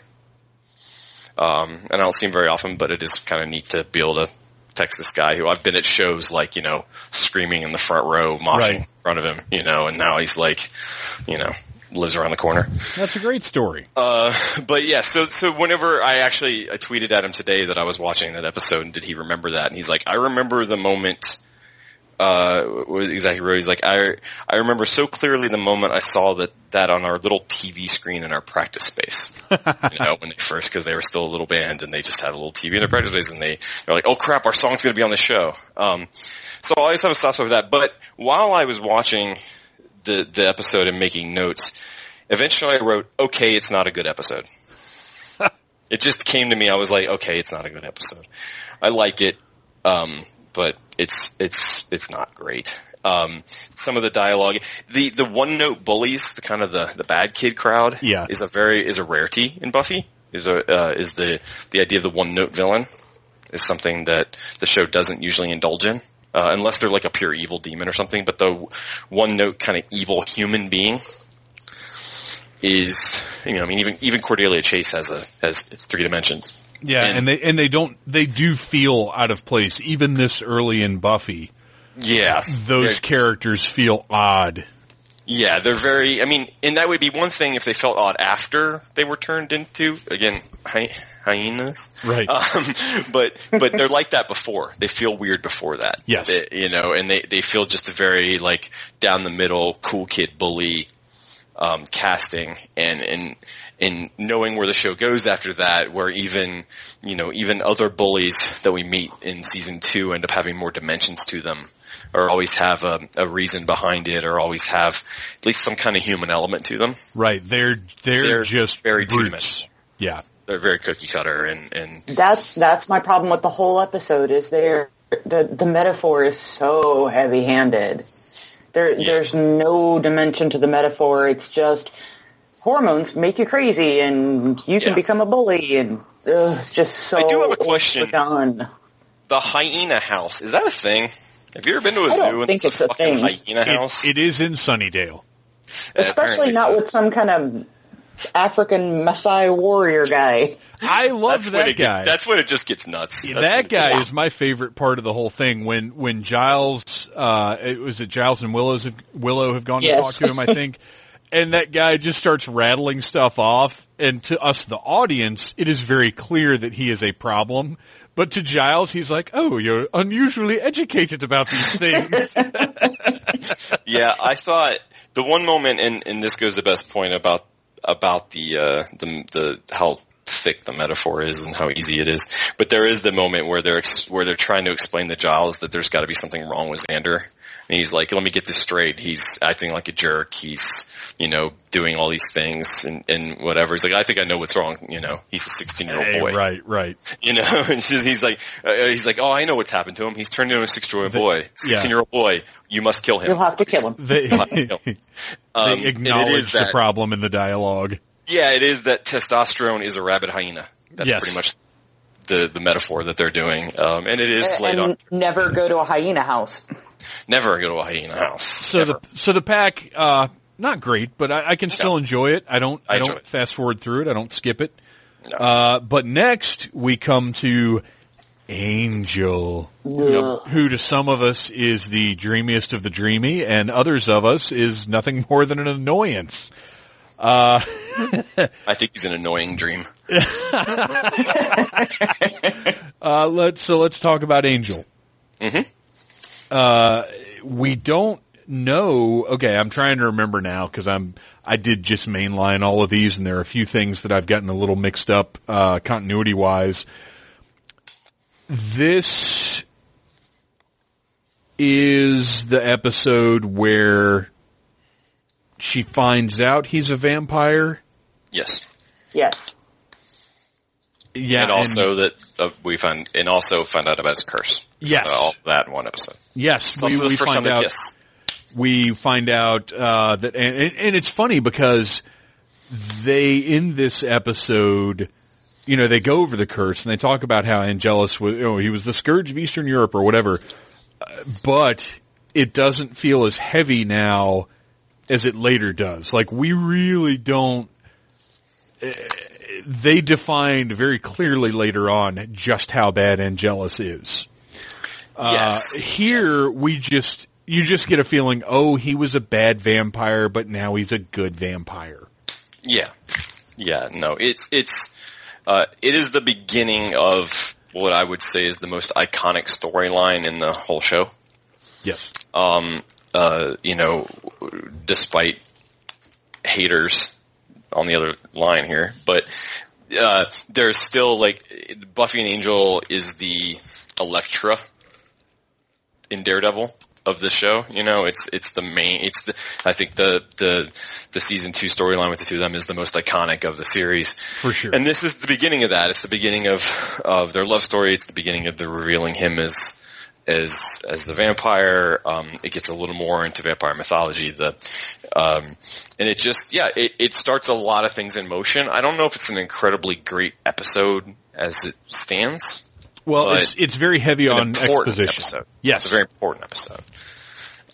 So Hater, what's your problem? Well, first, before I get into this whole Angel thing, I did want to bring up that watching this again, I finally understood why later Warren, Andrew, and Jonathan have to go by the trio, because the 3 gets taken in this episode. It does. Because that fucking irritating kid calls in the 3 to take Buffy out. Right. Yep. Yeah, and that's interesting because this really, not only does this establish Angel, it establishes a lot more about the Master's plot and what's going on with him. And who we forgot to mention, the Anointed One who came into existence during Never Kill a Boy. Yes, that's right. That little kid, who was completely ineffectual in every single way. Never does anything. That's at least the Master eventually does something. It's a shotgun. It's the first season. They're shotgunning it, right? Yeah. They're blasting out as much as they can and seeing what sticks. And the concept was, wouldn't it be shocking if the bad guy was a little kid? Yeah, except we did that with Kirsten Dunst a couple years before. Oh. Yeah, true. In vampire-related stuff, no less. That's what I'm saying. Yeah, it's like we saw the little kid vampire with Kirsten Dunst done way better. So, but without going beyond season 1. Yeah. Beth, what are your feelings on season 1 Angel? He's so stalkery, and he's basically just a pussy. Was it episode 1? He says, because I'm afraid. Well, yeah. Buffy's a 16-year-old girl who's not immortal, and she's going, so... Yeah, they're still trying to figure him out, though. They're still trying to figure Angel out at that point. Well, I think here's the feeling that I get, is that they know, obviously, during season 1, they know there's going to be a Buffy Angel love story, but over the course of season 1, they're trying to figure out why. I think they knew there wanted there to be this love story, but I don't think they knew exactly why they would be in love, because it is initially kind of, you're right, he's stalkery and creepy initially, because it's like, he's this centuries-old vampire, why is he crushing on this little girl? And they have to sort of retroactively flesh that out, because just in this first season, it's pretty weird. Like, if he wasn't hunky and dreamy, like if he was a fat, ugly guy, how would this have been received? But that's the point. He's hunky and dreamy to her. Obviously they had a plan for him, because otherwise they wouldn't have tried to shoehorn this love story in there any way they could. But it bothers me that they have this plan for him, but we're not privy to any of that. We just see a guy forcing his attention on this little girl. Well, like Chad said, though, going back to that pilot, Angel's not in it. So I think he's in the not in the he's not in the presentation. Right. The original. So I think he was kind of like, once this thing was greenlit, I think there's a chance that Joss Whedon and the writers were like, okay, let's figure out this vampire love interest thing. And you need to throw more balls in the air. As many balls in the air as you can. Yeah, right, exactly. And they're feeling it out over the course of the season. It is a little weird and awkward, but so much of the show is a little weird and awkward for this first season. As much of it is wonderful, it's definitely, as we've kept saying, it's finding its way. Yeah, it definitely is. I mean, I don't find the age difference problematic, but it is significant and interesting that it was like never really controversial. Right. Or whatever. I mean, even if I don't believe Angel was made a vampire when he was a teenager, right? No, he was probably still in his 20s. Yeah, he was at least early 20s. Yeah. And she's 16, so even if he's frozen at 22, it's still 16. Right. Right. That's still my boyfriend drives a van and listens to metal. See, but for some reason, and maybe it's a Dakota Sky thing, it doesn't bother me. It just doesn't, and it never. Looking at it now, objectively, of course, you're like, wow, that's weird. But watching it never bothered me ever. Well, it's not even that he's a vampire. It's not even that he's hundreds of years older than her. It's that he's a grown-up. He's a grown-up. She's a little kid. He's a vampire. He should just damn know better. But it's one of those things. You know that somebody's mom is going to call the cops. It's one of those things, though, that like I was talking about before, when you have characters and story, your suspension of disbelief or your willingness to go along with something is different. And because of what they do establish in this show, my willingness to go along with that love story is different. Yeah, the one thing that I want to point out is there is a mention in that scene when, for some reason, Angel spends the entire day in Buffy's room. Yeah. That and at that point, she doesn't know he's a vampire, so he's just hanging in her room. Some dude in my closet. He's just chilling out. But she mentions her diary and whether or not he was reading her diary, and that's one of like 3 mentions fairly early on of Buffy having a diary. There may be an episode. There may be something where Dawn reads her diary later. Probably. They make a reference, but it always struck me as weird because I think they finally came to it. But Buffy's not a girl who keeps a diary. Right. Like it just doesn't. It doesn't. When she's like, "Did you read my diary?" I'm like, "No, that's a Saved by the Bell plot. That's not." I mean, and that's the line they're trying to find. Well, what kind of teen show are they at this point? In things like Diaries, or later in the Puppet Show with a talent show. Right. That's stuff that happens in Bayside, not Sunnydale. Yeah. Well, You know. and his, All right, his I will put my angel hate aside for now. We'll come back to it in later episodes. and that's fine. His response to "Did you read my diary?" is, "Oh no, I hid in the closet and watched your mom while she was in here." She moved while she cleaned up. Yeah, like that's somehow less creepy. So moving on from Angel, iRobot. It's a good episode. It Yeah, really it is. It's a solid episode and establishes a lot. iRobot Eugene. Straight up bad episode. I'm gonna go have a cigarette. But I will say this about it. Its use of the internet, I think is very, no.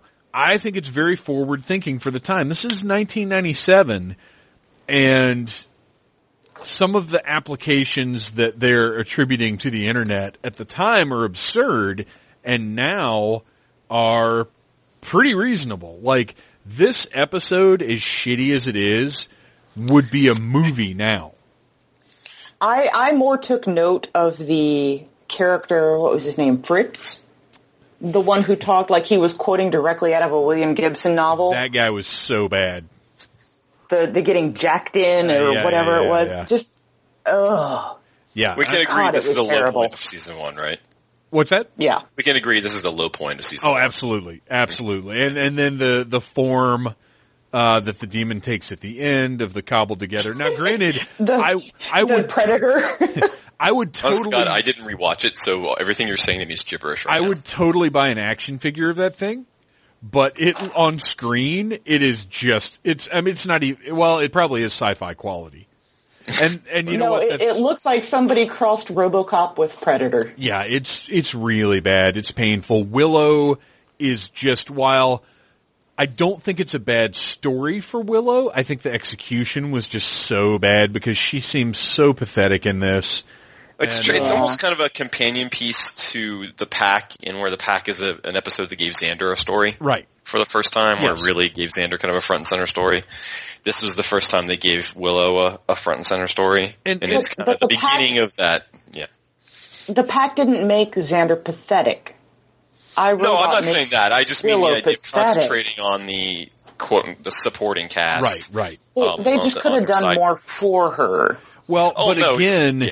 they're still feeling the character out.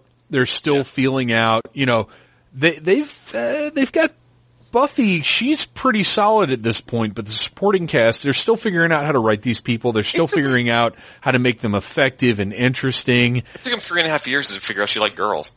Right. Now, although there is a hilarious, later in this season, there's a hilarious moment where Xander says, I think if, Willow was macking on Buffy, she's got a long game plan in mind. Like there's a reference.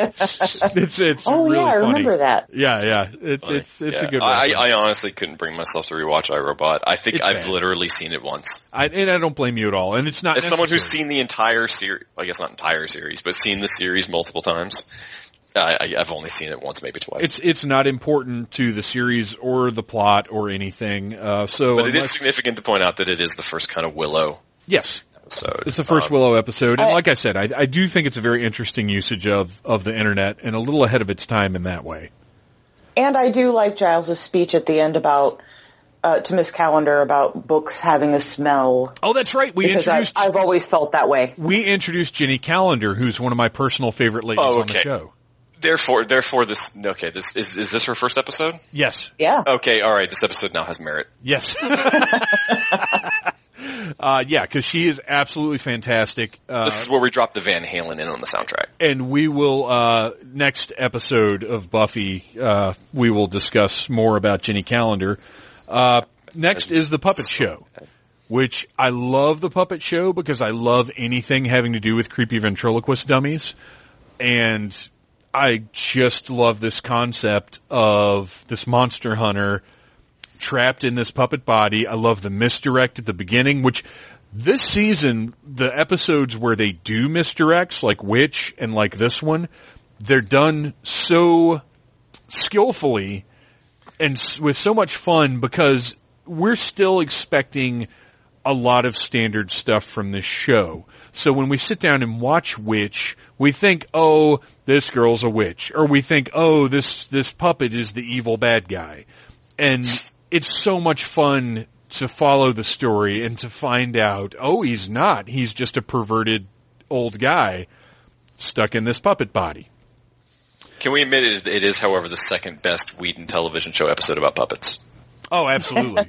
Yeah. And we'll get to that. It does not rank compared to, oh God, we got another 5 episodes to go. We can do Angel. Yeah, we do. We're going to have to do an Angel cast too. I will say, I actually don't care for this episode that much. I don't either. It's fine. Like I said, the talent show part always felt silly to me. Why would Giles be running the talent show?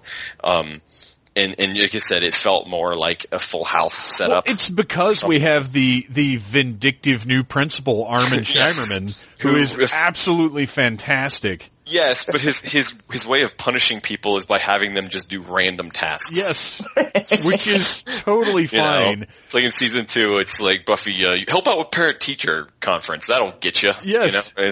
It's so bizarre, but it just felt like the whole talent show thing. It doesn't feel like it belongs on Buffy. It feels like it belongs on other teen shows or other high school shows. But the result is the fantastic presentation of the tag at the end of the episode. The tag at the end is absolutely my favorite part, is them doing terrible Sophocles. It's amazing. Wonderful. Them standing up there and doing that. And the thing is, that is the only end credit tag I think the show ever did. Yes.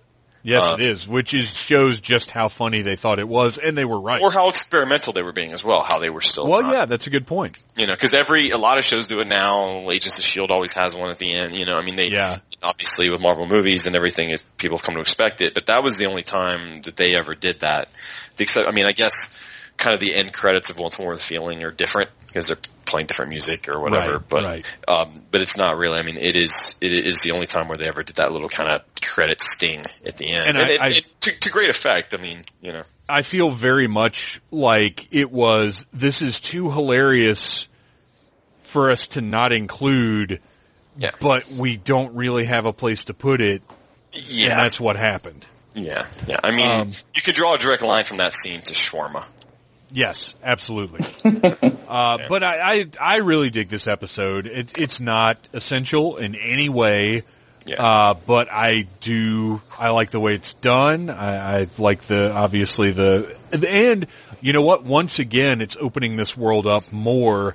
Oh, there are more than just Slayers out there. There's more than just what's happening in Sunnydale. There is a larger world beyond this, even though we won't ever really see much of it. There's more out there, and I dig it for that. There are as the season goes on, there are also more hints of that bigger world as well. Yes. Yeah. Whether they were intentional or not, doesn't matter. But, whether they were just lines to throw in there to make things seem a little bigger, or they were plans, who knows? But there are definitely seeds of bigger things to come. Something I want to mention real quick before we move on to Nightmares, or actually really is part of Nightmares because it's one of the episodes that displays it fairly well. Visually, this show is very, very dark.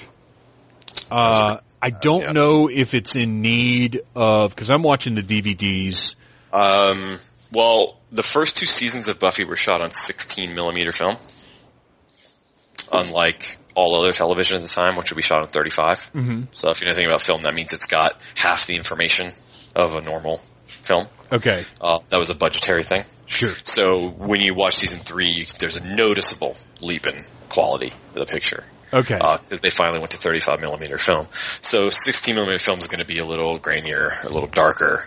It just doesn't have as much room and therefore as much resolution or information as something that was shot in 35. Well, that really clears that up, because watching, I've always noticed this, but I definitely wanted to mention it this time. It really does. It really permeates the second season as well. The second season, I think they found they got better at it. Right. At using it. But it is still, 16mm, which is very unusual, but it was a way for this show to actually, they probably couldn't have even made the first season because, they were trying to find the money anywhere they can, and one was, let's shoot it on cheaper film stock. There are times where you can't even tell what's going on when they're in crypts or underground or whatever. Yeah. And it's just, you can't tell. Yeah, so there's just not enough detail in the film. Okay. Well, there you go. I'm glad I brought it up, because now I know a thing. Yeah, no, it's absolutely true. So Nightmares. I think absolutely fantastic episode.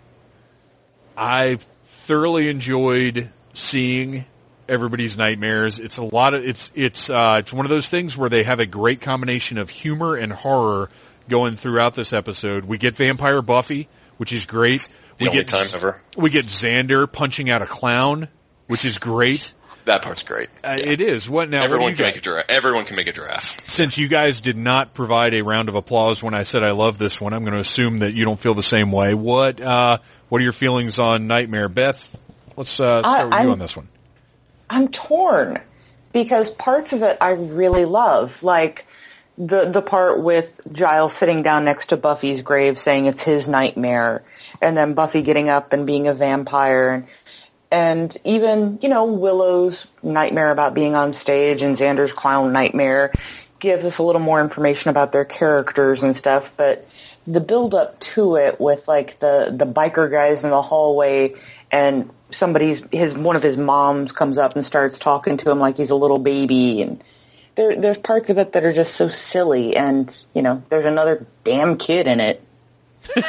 and then the sappy damn ending with the I just had a dream and you were there and you were there. Yeah, Who but are you guys? Come on, you can't fault a Wizard of Oz reference, can you? I absolutely can. Oh. She just did. I believe she did. She did. You're right. It's on record. It's being recorded. Yeah. I found the parts that I love. This episode was the biggest surprise to me in rewatching these. I was watching and I realized I didn't remember a damn thing about it. Like, if for some reason this is an episode that I've obviously seen but never returned to more than once or twice, and it was kind of like a new episode for me. It had been so long. Interesting. And I really enjoyed it. The things that stuck out to me was it was one of 2 episodes with Buffy's father. Yes. Who I do believe is played by a different actor both times. Yeah, and the one in this one was fantastic though, because holy shit was he cold. Yeah, and in her nightmares. That was brutal. Yeah, that's a brutal scene. That is uncomfortable to watch. It reminded me of that scene in season 2 in Innocence with Angel and Buffy, but it was really a surprise, I guess. It was, it made me thinking about her dad, this guy who is a day player, 2 different actors in 2 different episodes, and then mentioned maybe 5 times. Yeah.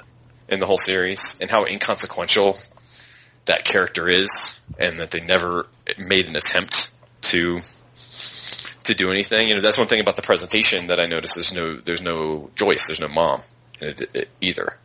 And I love Joyce. I think Joyce is a big part of the show and a big heart of the show. And they, so for the dad to be so, I understand the divorce, but again, it goes towards that thing. Buffy blames herself for it. What does she blame her parents' divorce on? Her trouble she got into, burning down the school, right? And basically, this is another thing that she blames her destiny for ruining. Yes, right. Another case of she can't have nice things. She can't have nice things. Her calling, in her mind at least, ruined her parents' marriage. Yeah.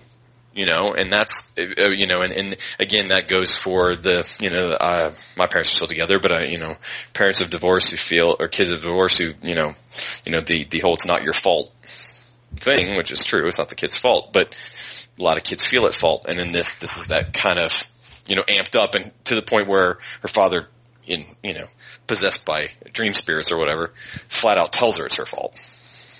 Yeah, it's one of the standout Buffy's life is horrible moments of the series, I think. Yeah, and it's just and how brutal is that that the kid gets beaten into a coma by his coach? That seems overly brutal for where we're at in the series. Yeah, that's like Veronica Mars shit. That's not. Yeah. Yeah, that's actually a fair point. There's 3 episodes there, by the way, that we'll have to call in Best Husband for that one though. Yeah. But yeah, I found it to be a really entertaining episode. There is a line that I wanted to point out when they first figure out that their dreams are coming true. They're nightmares, but someone says dreams, and Giles says dreams. That would be a musical comedy version of this. These are nightmares. If this was dreams, it would be a musical comedy. So little, obviously not actual foreshadowing, but it works that way. But kind of. But it does work that way. Yeah. So. And there are similar structures of stories where it's some kind of supernatural forces making people act differently.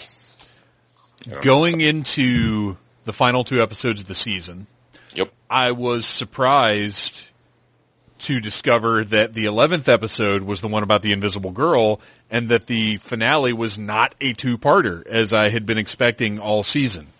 Nope. And the one about the Invisible Girl, not great, not my favorite. And this is where I disagree. I like this one. Oh, really? I don't mind it. It's got good and bad. I don't know what it is, and it's not, it's nothing about performances. I like the guest monster, as it were. I can't remember her name right now, but that actress Clea yes, Duvall. Clea Duvall. She's been in tons of stuff, and I'm always happy to see her show up. But this one just didn't resonate for me, and maybe it was what you guys talking about earlier, that it's a little on the nose. It is. It's almost too much for me. This is one of the ones that I can skip, and I did. Anything you guys want to say about it? I do, but do you have anything, Beth? So just a few things, because I am kind of torn on this episode, because I kind of like the idea of it, but again, the metaphor is so heavy-handed, and if I could turn invisible, I am not going to live in a high school ceiling. No matter how badly I want to kill Cordelia, fuck revenge, I will be at the Ritz. Well, and that's a good point too, is why is she at the, school has not been nice to her. She's not a fan of it. Why is that where she's chosen to hang out? But it's because it's Sunnydale. To relive all of this horror because she has tried to force herself into a group of people who clearly hate her. And yet she just keeps pushing. So no wonder they get hostile. Well, they don't hate her. They just don't acknowledge her. Well. Which is even worse. It's high school, It's high school, same thing in her head. Right. Yeah. I also want to know, why do all the school activities happen in a damn club? Why are they always talking about going to the Bronze for coronations and dances? Because they've got like 3 sets. Well, and also because there's certain things, like the Bronze is a central locale. It's where, for like Chad was just saying, they only have so many sets for budget reasons. They only had one hallway at the school. They would just redress it. Seriously, they had one school hallway, and they would just shoot in different directions and dress it differently. Which is why, and we'll get to it, but why in season 2, it's holy shit where they have an actual... They get a second hallway. Have an outside? Yeah. And they actually get a second hallway. Yes. Joss even mentions that in the commentary and track. a vending machine. Season 2, where he's like, this season we got another hallway. It was awesome. We could turn the corner without cutting. So yeah, I mean, they don't have a whole lot of places to go. They have the Bronze. They have just parts of Buffy's house. You don't see a whole lot of Buffy's house in this episode, really. You do an Angel, I guess. An Angel you do see at the house. And honestly, isn't really isn't that sort of a part of these teenage shows to have that almost aspirational place of, wow, this is the cool club where the kids hang out. I never had anything like that, but I like watching people do this. Like it's the Peach Pit. It's the hangout. It's Central Perk on Friends. It's the place where the people meet. And don't drink alcoholic beverages. It's the place where it's not at somebody's home, and it's not the school. It's really what it comes down to. They have school or Buffy's house. Or a cemetery, or the Bronze. And also this season specifically, they needed a MacGuffin for where the Hellmouth was going to be. Yeah, okay. I'll let that slide then, because that is correct. Because it totally, as soon as they said it's the Bronze, well, of course, it's the center of teenage sin in the town. Although we see very little of that. But, all we see is Cordelia dancing with a couple of guys. The one thing that really disappointed me about this episode was because of the kind of X-Files-y ending that never went anywhere ever again. I was extremely disappointed, and I will jump ahead a bit. I was extremely disappointed in season 4 that we did not get a return of the Invisible Girl with the what the fuck ever it's called. I can't remember. The Initiative. The Initiative. I agree with you, although I do think one thing I point out is that is the first moment that opens us up to the idea of something like the Initiative. Yes. It does open to the world where the government is aware of these things. Yes. The government so it is the first step towards that. I actually really like this episode. I agree with everything that you say that's wrong about it, yet screw you, I don't care. First of all, one reason I like it is that, and I mentioned this earlier, I'm a Cordelia fan, so this is the first episode that starts to round Cordelia out a little bit. And I was like, it's if iRobot is the Willow episode and Pac is the Xander episode, out of mind, out of sight is actually the Cordelia episode. What's the one that really brings her into it? It kind of brings her into the gang, at least a little bit. It gives her a little bit of a more, like I said, it gives her some depth. There's the great moment at the end where she thanks them for saving her, but then her friends come up and say, "Why are you talking to these losers?" And she's like, just being charitable," and she walks off. Yeah. But you can tell that she's faking it, and when she has that reaction, and that's something that's going to play out all through season 2, is her actual, not love or but her actual inclusion with these people, and yet also not wanting to be seen with these people, type of thing. So I really like the fact that it has a lot more, that has Cordelia, and it has the great line where Cordelia is talking about how, this thing trying to kill her is evil, way eviler than me, I believe she says, which I think is a great line. Because to that point, she is almost that one-dimensional bully. In the pilot, she is such a horrible human being in that pilot to Willow and to everyone, and Jesse and everybody. So to actually give her, again, it's the process of rounding out, Angel rounds out Angel. And so it's almost like they have in this first season specific episodes to give us a handful of episodes that focus, obviously Buffy's still the lead, but who give us a lot of time with supporting characters, with the regulars still. They're all regulars. Well, and the process is very real because, Cordelia is any high school bitch. Yeah. But she has life experiences. She's a person. Things change. We find out that that's an exterior that she put on because of her environment, and when her environment starts to change and her experiences start to change, she doesn't change, but different parts of her start to come forth. And that but is... that speech she gives about, being alone in a room full of people is so cliche. Of course. It's just terrible. No, I'm not saying it's great. Again, it's more just, I appreciate it for its attempt to bring Cordelia into the fold, because it is a character that I do grow very fond of, as the second season and third season, and then all the way through to Angel. Yeah, at the beginning of this season, would you have ever, if you had watched these watch the pilot of Buffy and watch her last episode of Angel, and imagine not even the same person ever had the feelings that I mean, it's amazing. But it's great. Although in season 2, she's involved in one of my favorite love stories of the show. Oh, and so, yes. that I think is fantastic. So, I mean, I was a fan of her from the beginning. She was 27 when they made the pilot, which makes her, I think, the Gabrielle Carteris of the show. I was a fan of Charisma Carpenter. I can't say I was a fan of Cordelia. I'm a fan of both. I'm definitely a fan of both. So that's what I liked about that one. Yeah, the metaphor is really, really, really, really obvious. But I do think it's still I'm going to use this word a lot, but I still think it's an archetypal episode. I do think it is even if the execution isn't there, or even if it's a little heavy, it still is a Buffy episode, which some of these episodes are not. It's a Buffy story.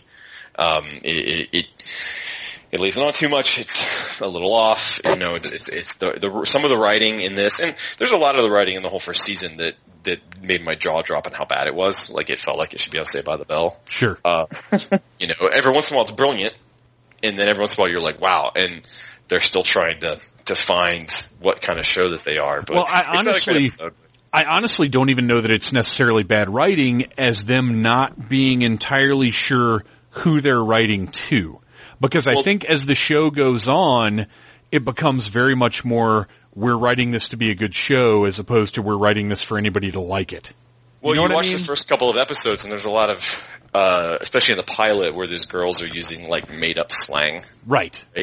And you kept wanting to say, stop making fetch try to happen, it's a totally Mean Girls, where it's like, and they realize that right away, like that's gone after like 3 episodes. Yes. That, and they're like, and I think they made the conscious decision, everyone's just going to talk like Joss talks. Which works, they said that. Works much better than everyone talks like Brian Michael Bendis talks. Right, yeah, but it's just like, everyone's gonna talk like Joss talks. All the writers know how to write like how Joss talks. Right. They all have this, especially when Marty Noxon comes in. Marty Noxon's very good at imitating Joss's voice. She's not as good as him, but she's good at imitating his voice. And Jane Espenson and all the great writers that really don't show up till season 2. They just go, everyone's just gonna talk like Joss. Everyone's gonna talk, everyone on the West Wing talks like Aaron Sorkin. And everyone on the Buffy talks like Joss, and that's completely fine. So, and actually, it's interesting to look at the list of writers for this season because really David Greenwalt is the only standout of like what I think of as the classic Buffy writers. Yep. He's the only one here this season. Yeah, he wrote Teacher's Pet and Angel. So moving on to our season finale, Prophecy Girl. Oh yeah. Which is amazing and so much more than I was expecting it to be the first time that I watched it, because there's so much feeling in this thing. My gosh. When Giles, she's not going, I'm going to face the Master. No, you idiot. What? You're not even equipped for that. Again, mortal danger for no reason. Right. Well, no, but for very good reason, because Giles did something stupid. Well, he's just being dumb. But he cares noble about and dumb. But he's dumb out of love. He feels,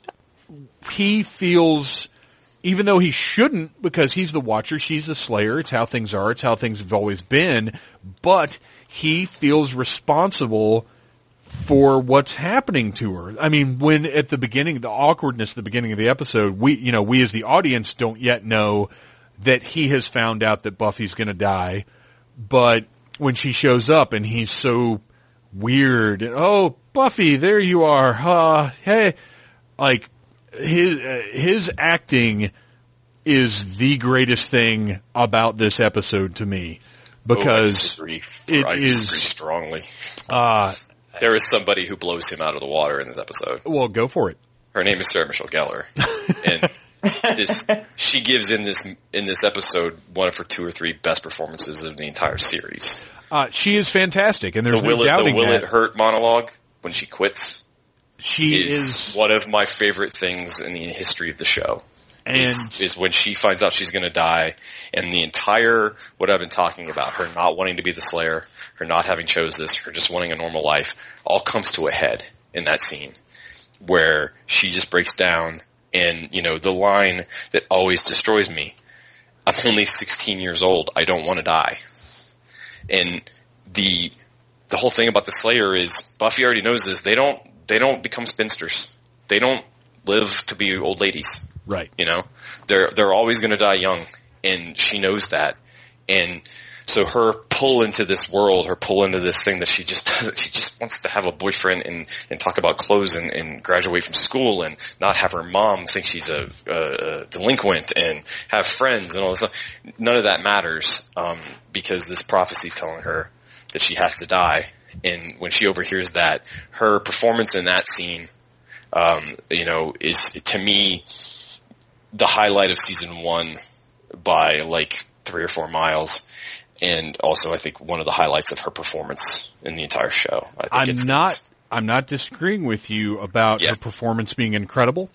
Yeah. But everything that she says, while she delivers it so well, we've known for the whole season so far. We know all of these things. Yeah. To me, what really sold the peril was Giles' reaction to it. Right. Because and Angel as well. Angel as well.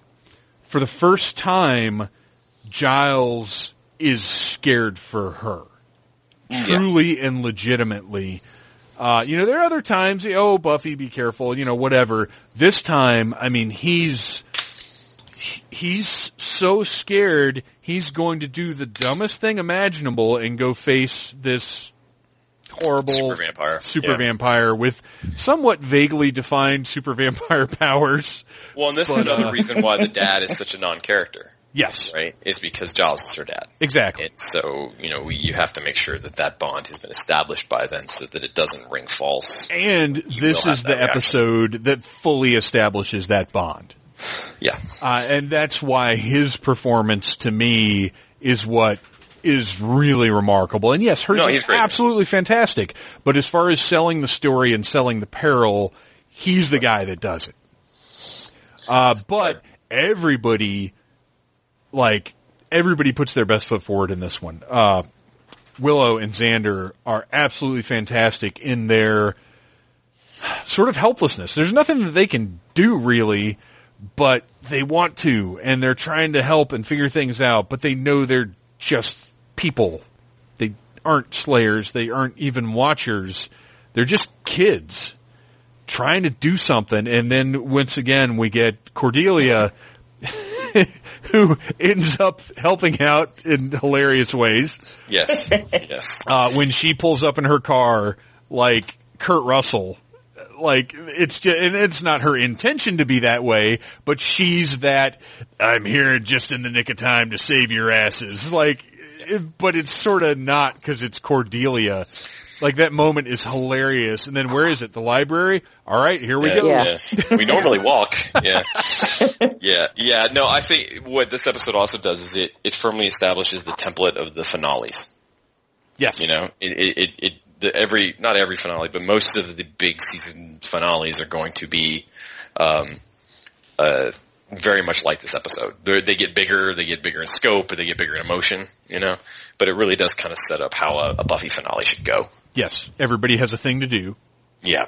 And they're all critical. Yeah. And then they come together and beat the bad guy. Buffy's going and then a monster comes out of the library floor. And Buffy's going to die-ish. Yeah. Buffy dies-ish. Yeah. I mean, and that is that culmination of that idea early in the episode with Buffy being destined to die. And, the prophecy is a clunky, kind of hacky thing, asked George Lucas, but but what it really is a concrete way to express the cold hard fact about being the Slayer, that she's not going to live to be an old woman. And so this is that, as you get later in the show, they make jokes, Buffy dies twice.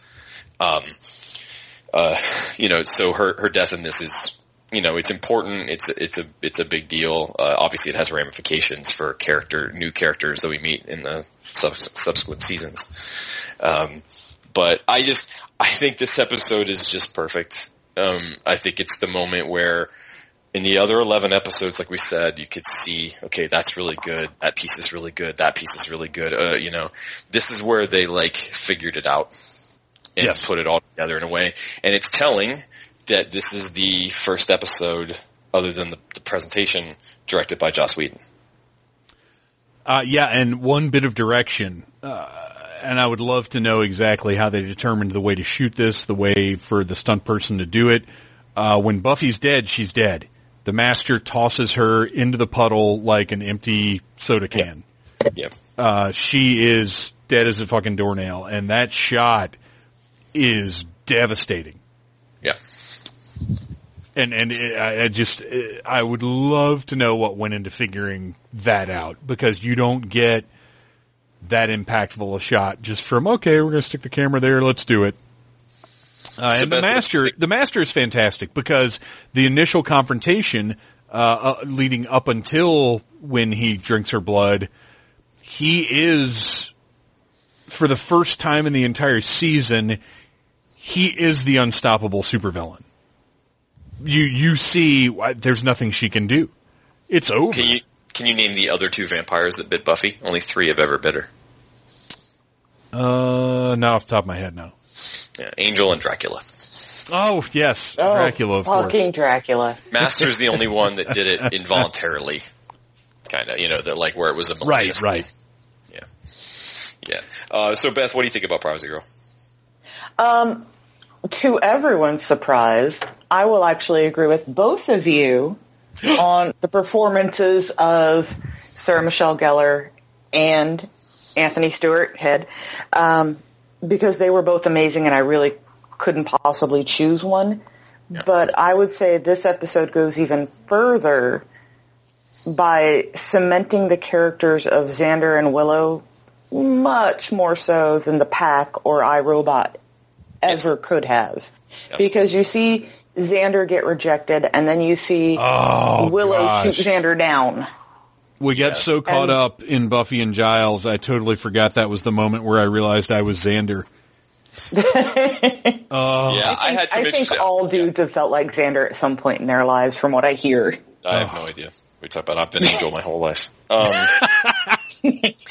Yeah, one thing what I liked about the moment though where she shoots him down is that's really the end of the Buffy Xander love story. Yeah. He doesn't go stalkery. He admits that, okay, she doesn't like me, and he really does. Yeah, he's still attracted to her as it goes on because she's a hot girl. But the end of them really, that storyline that they have in the whole season 1 of Xander crushing on Buffy is done at that point. Well, yeah, he's still, I think it's still there, but he does not continue to be obsessed with her. He never pursues it. He never asks her out again. Right, it doesn't turn creepy. No, he still thinks she's hot because look at her, she is, but he doesn't ever pursue it again. It really is the end of that story. Well, I think he's always in love with her. No, he is, but I mean as far as like an actual love story. Oh, sure. Yeah, narratively, yes, it's done. Where they are alluding to that in season 1 because in a lot of shows that would be, you have the dweeby friend who's in love with the girl. That's standard. And he stays in love with her forever and chases her around forever. And, right. Yeah. I mean, he's ducky. He's whatever. Right. But the idea that when she says, I just don't feel, he kind of accepts that. Yeah. In a way that, you call Angel kind of stalkery. Xander is the exact opposite in this case. He just goes, okay, I'm just going to go home, lay down, and listen to country music, the music of pain. Yes. And he does. And he does, and it's awesome. But there's so much of the characters in these first seasons was that they go to great lengths to make sure that, they're good people. He doesn't get angry at her. Maybe in the moment he's upset, he's embarrassed. I think in the moment he has that nice guy anger. Yeah, I think you can tell he's not like super pissed off. I'm going to go kill your mom. It's not. No. I hate you forever. That's what Gillis would do. It's I'm a nice guy. Why don't you like me? And maybe Riley. I never trusted Riley. Yeah, no, they. No, I think that it is definitely. It ends that storyline. Which is good because that storyline's a little tedious, even just in the first. Yes. And it's not all that interesting, and it's obvious from the moment Angel steps on screen for the first time, despite Beth not enjoying it. The first time Angel steps on the screen, you're like, okay, this guy's a love interest. Like, you just. It doesn't matter if I liked it or not, it was going to happen. Yeah, no, I'm just saying, but he was the moment he stepped on screen. So Xander could always never be anything but the pining guy. Right. And I'm glad that does fade away. And he gets that you're right. It does buck the trend because he ends up getting many of his own love interest storylines. Right. And not really in the second season, he actually starts dating someone. Yes. And that's different. Another thing I wanted to say that I didn't get to say earlier when we were talking about the Master, was that the Master always felt too diabolical for the storylines that they were doing up until this episode.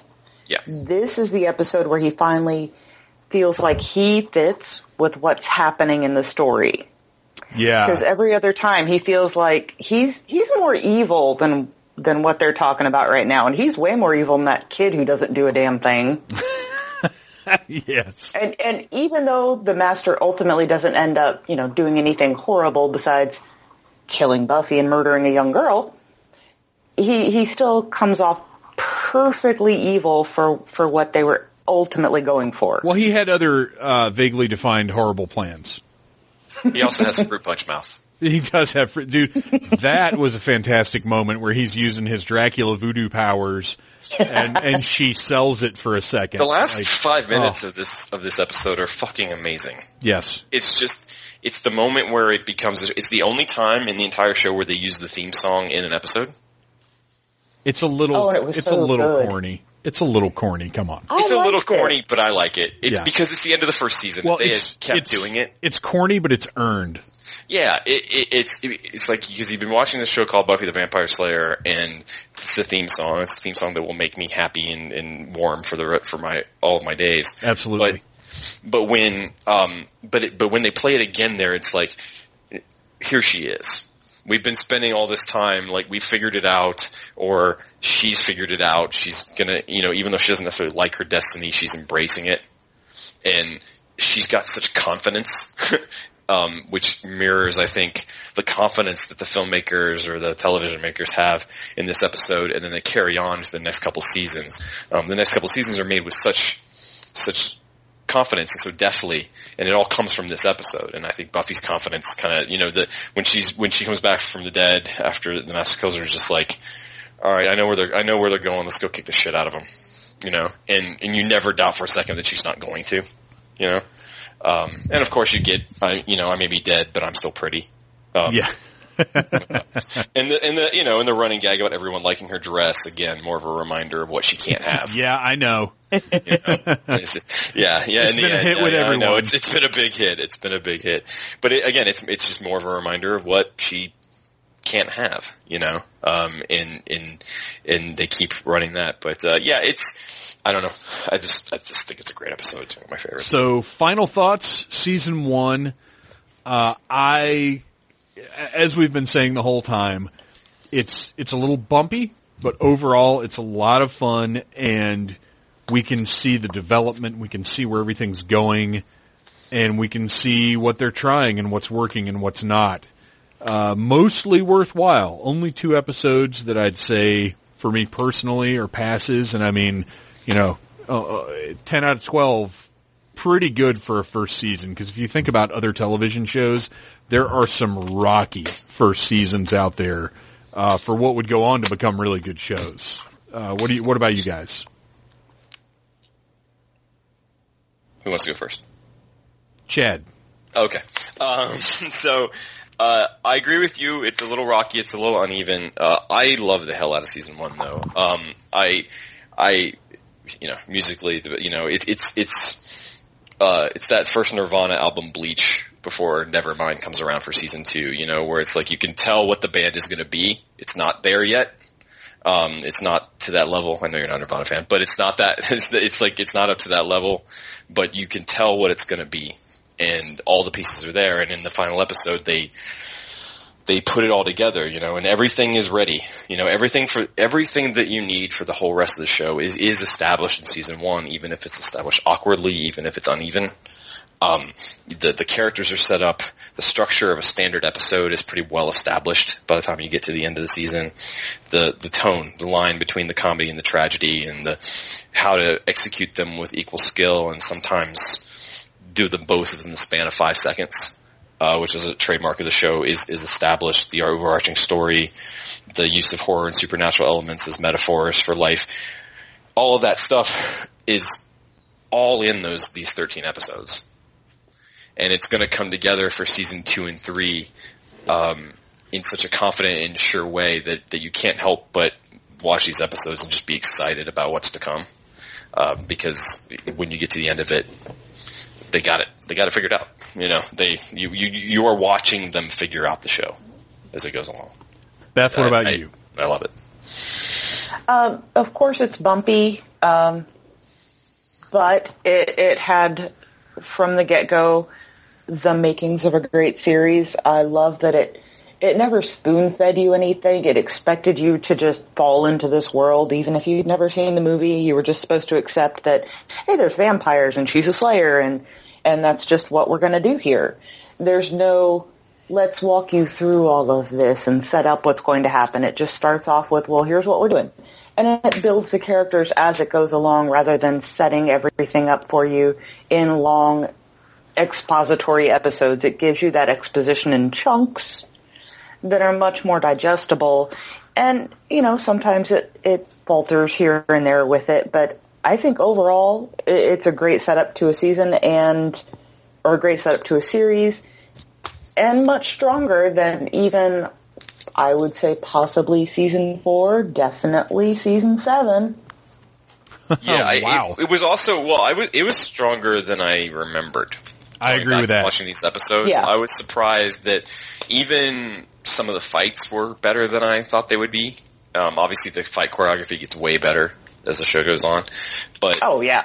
But even some of the fights I thought looked great. But yeah, I was surprised at how much of what I love is there. But it is grungy and low budget and feels it. You know, it can't hide that. Like, you know, you talked about how dark it is. I mean, it can't hide its low budget roots. But it has the heart shines through. The heart, the ideas. Whedon tells a great story that when they were shooting the pilot, how they were doing the scene. Oh, one quick note, in the presentation, the Principal Flutie is played by Stephen Tobolowsky of Groundhog Day fame. Oh, wow. Ned the Head. Yeah, Ned the Head. But there's a moment where she's with the principal, and he's reading her rap sheet in the pilot, you know. Joss was like looking through the monitor, and it was a shot of Sarah, and he just had this moment. He goes, "Oh, okay, I've got a star in my hands." He could just see it like through the camera, you know. He said he had the same feeling, like kind of with Hemsworth when they were making Cabin in the Woods, you know. But where you just see someone and go like, "Oh, they've got it," you know. We don't have to worry about her. Right, She's right. Fine.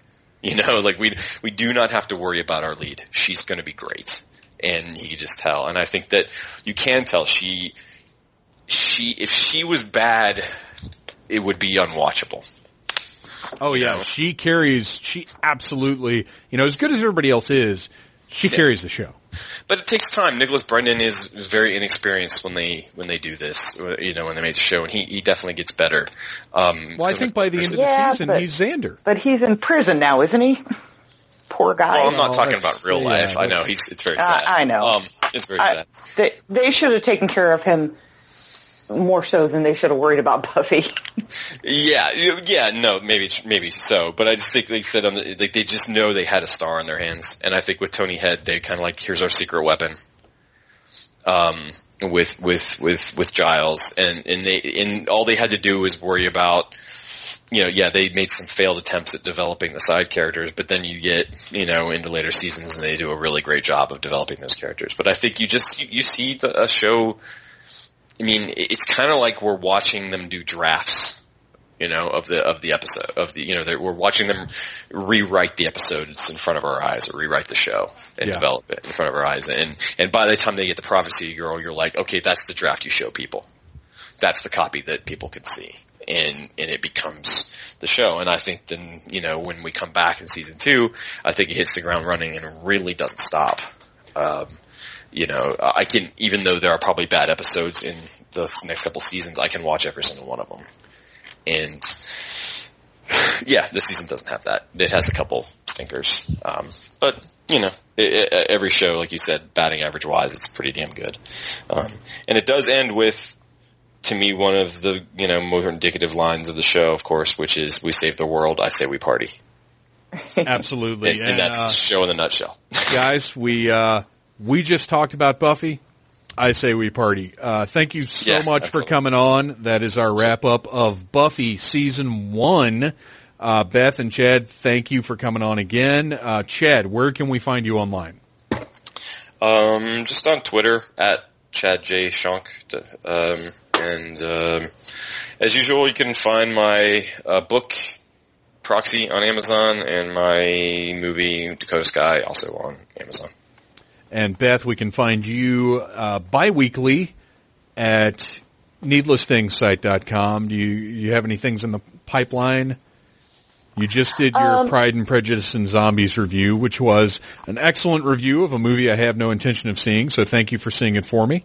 Hey, it's worth $1.50 when it comes out on Redbox. But I am going to be seeing Deadpool this week, so I'm a little nervous. It may be worth reviewing. It may not. I may hate it enough to talk shit about it. I may love it enough to give it a glowing review. You never know. Oh, so you could potentially have 2 weeks in a row. Something unheard of outside of the Halloween season. Only if it moves her in one extreme or the other. Right. Yeah. Well, that tends to be how I am now. I can't work up the gumption to write a review about something. Writing a good review is really hard. 1,000 words about something I'm meh on? Yeah. I can't do it. But it's super easy to write a rotten review. And yeah, you're right. It's hard to write. It's really hard to write awesome, 1,000 times. Later, guys. Later. Bye.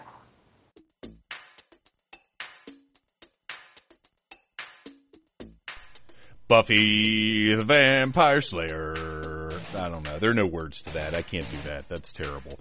That was great. We had a lot of fun. The problem with podcasts is you never say everything you want to say or that can be said, which is possibly also the problem with love and romance is you don't ever say it all.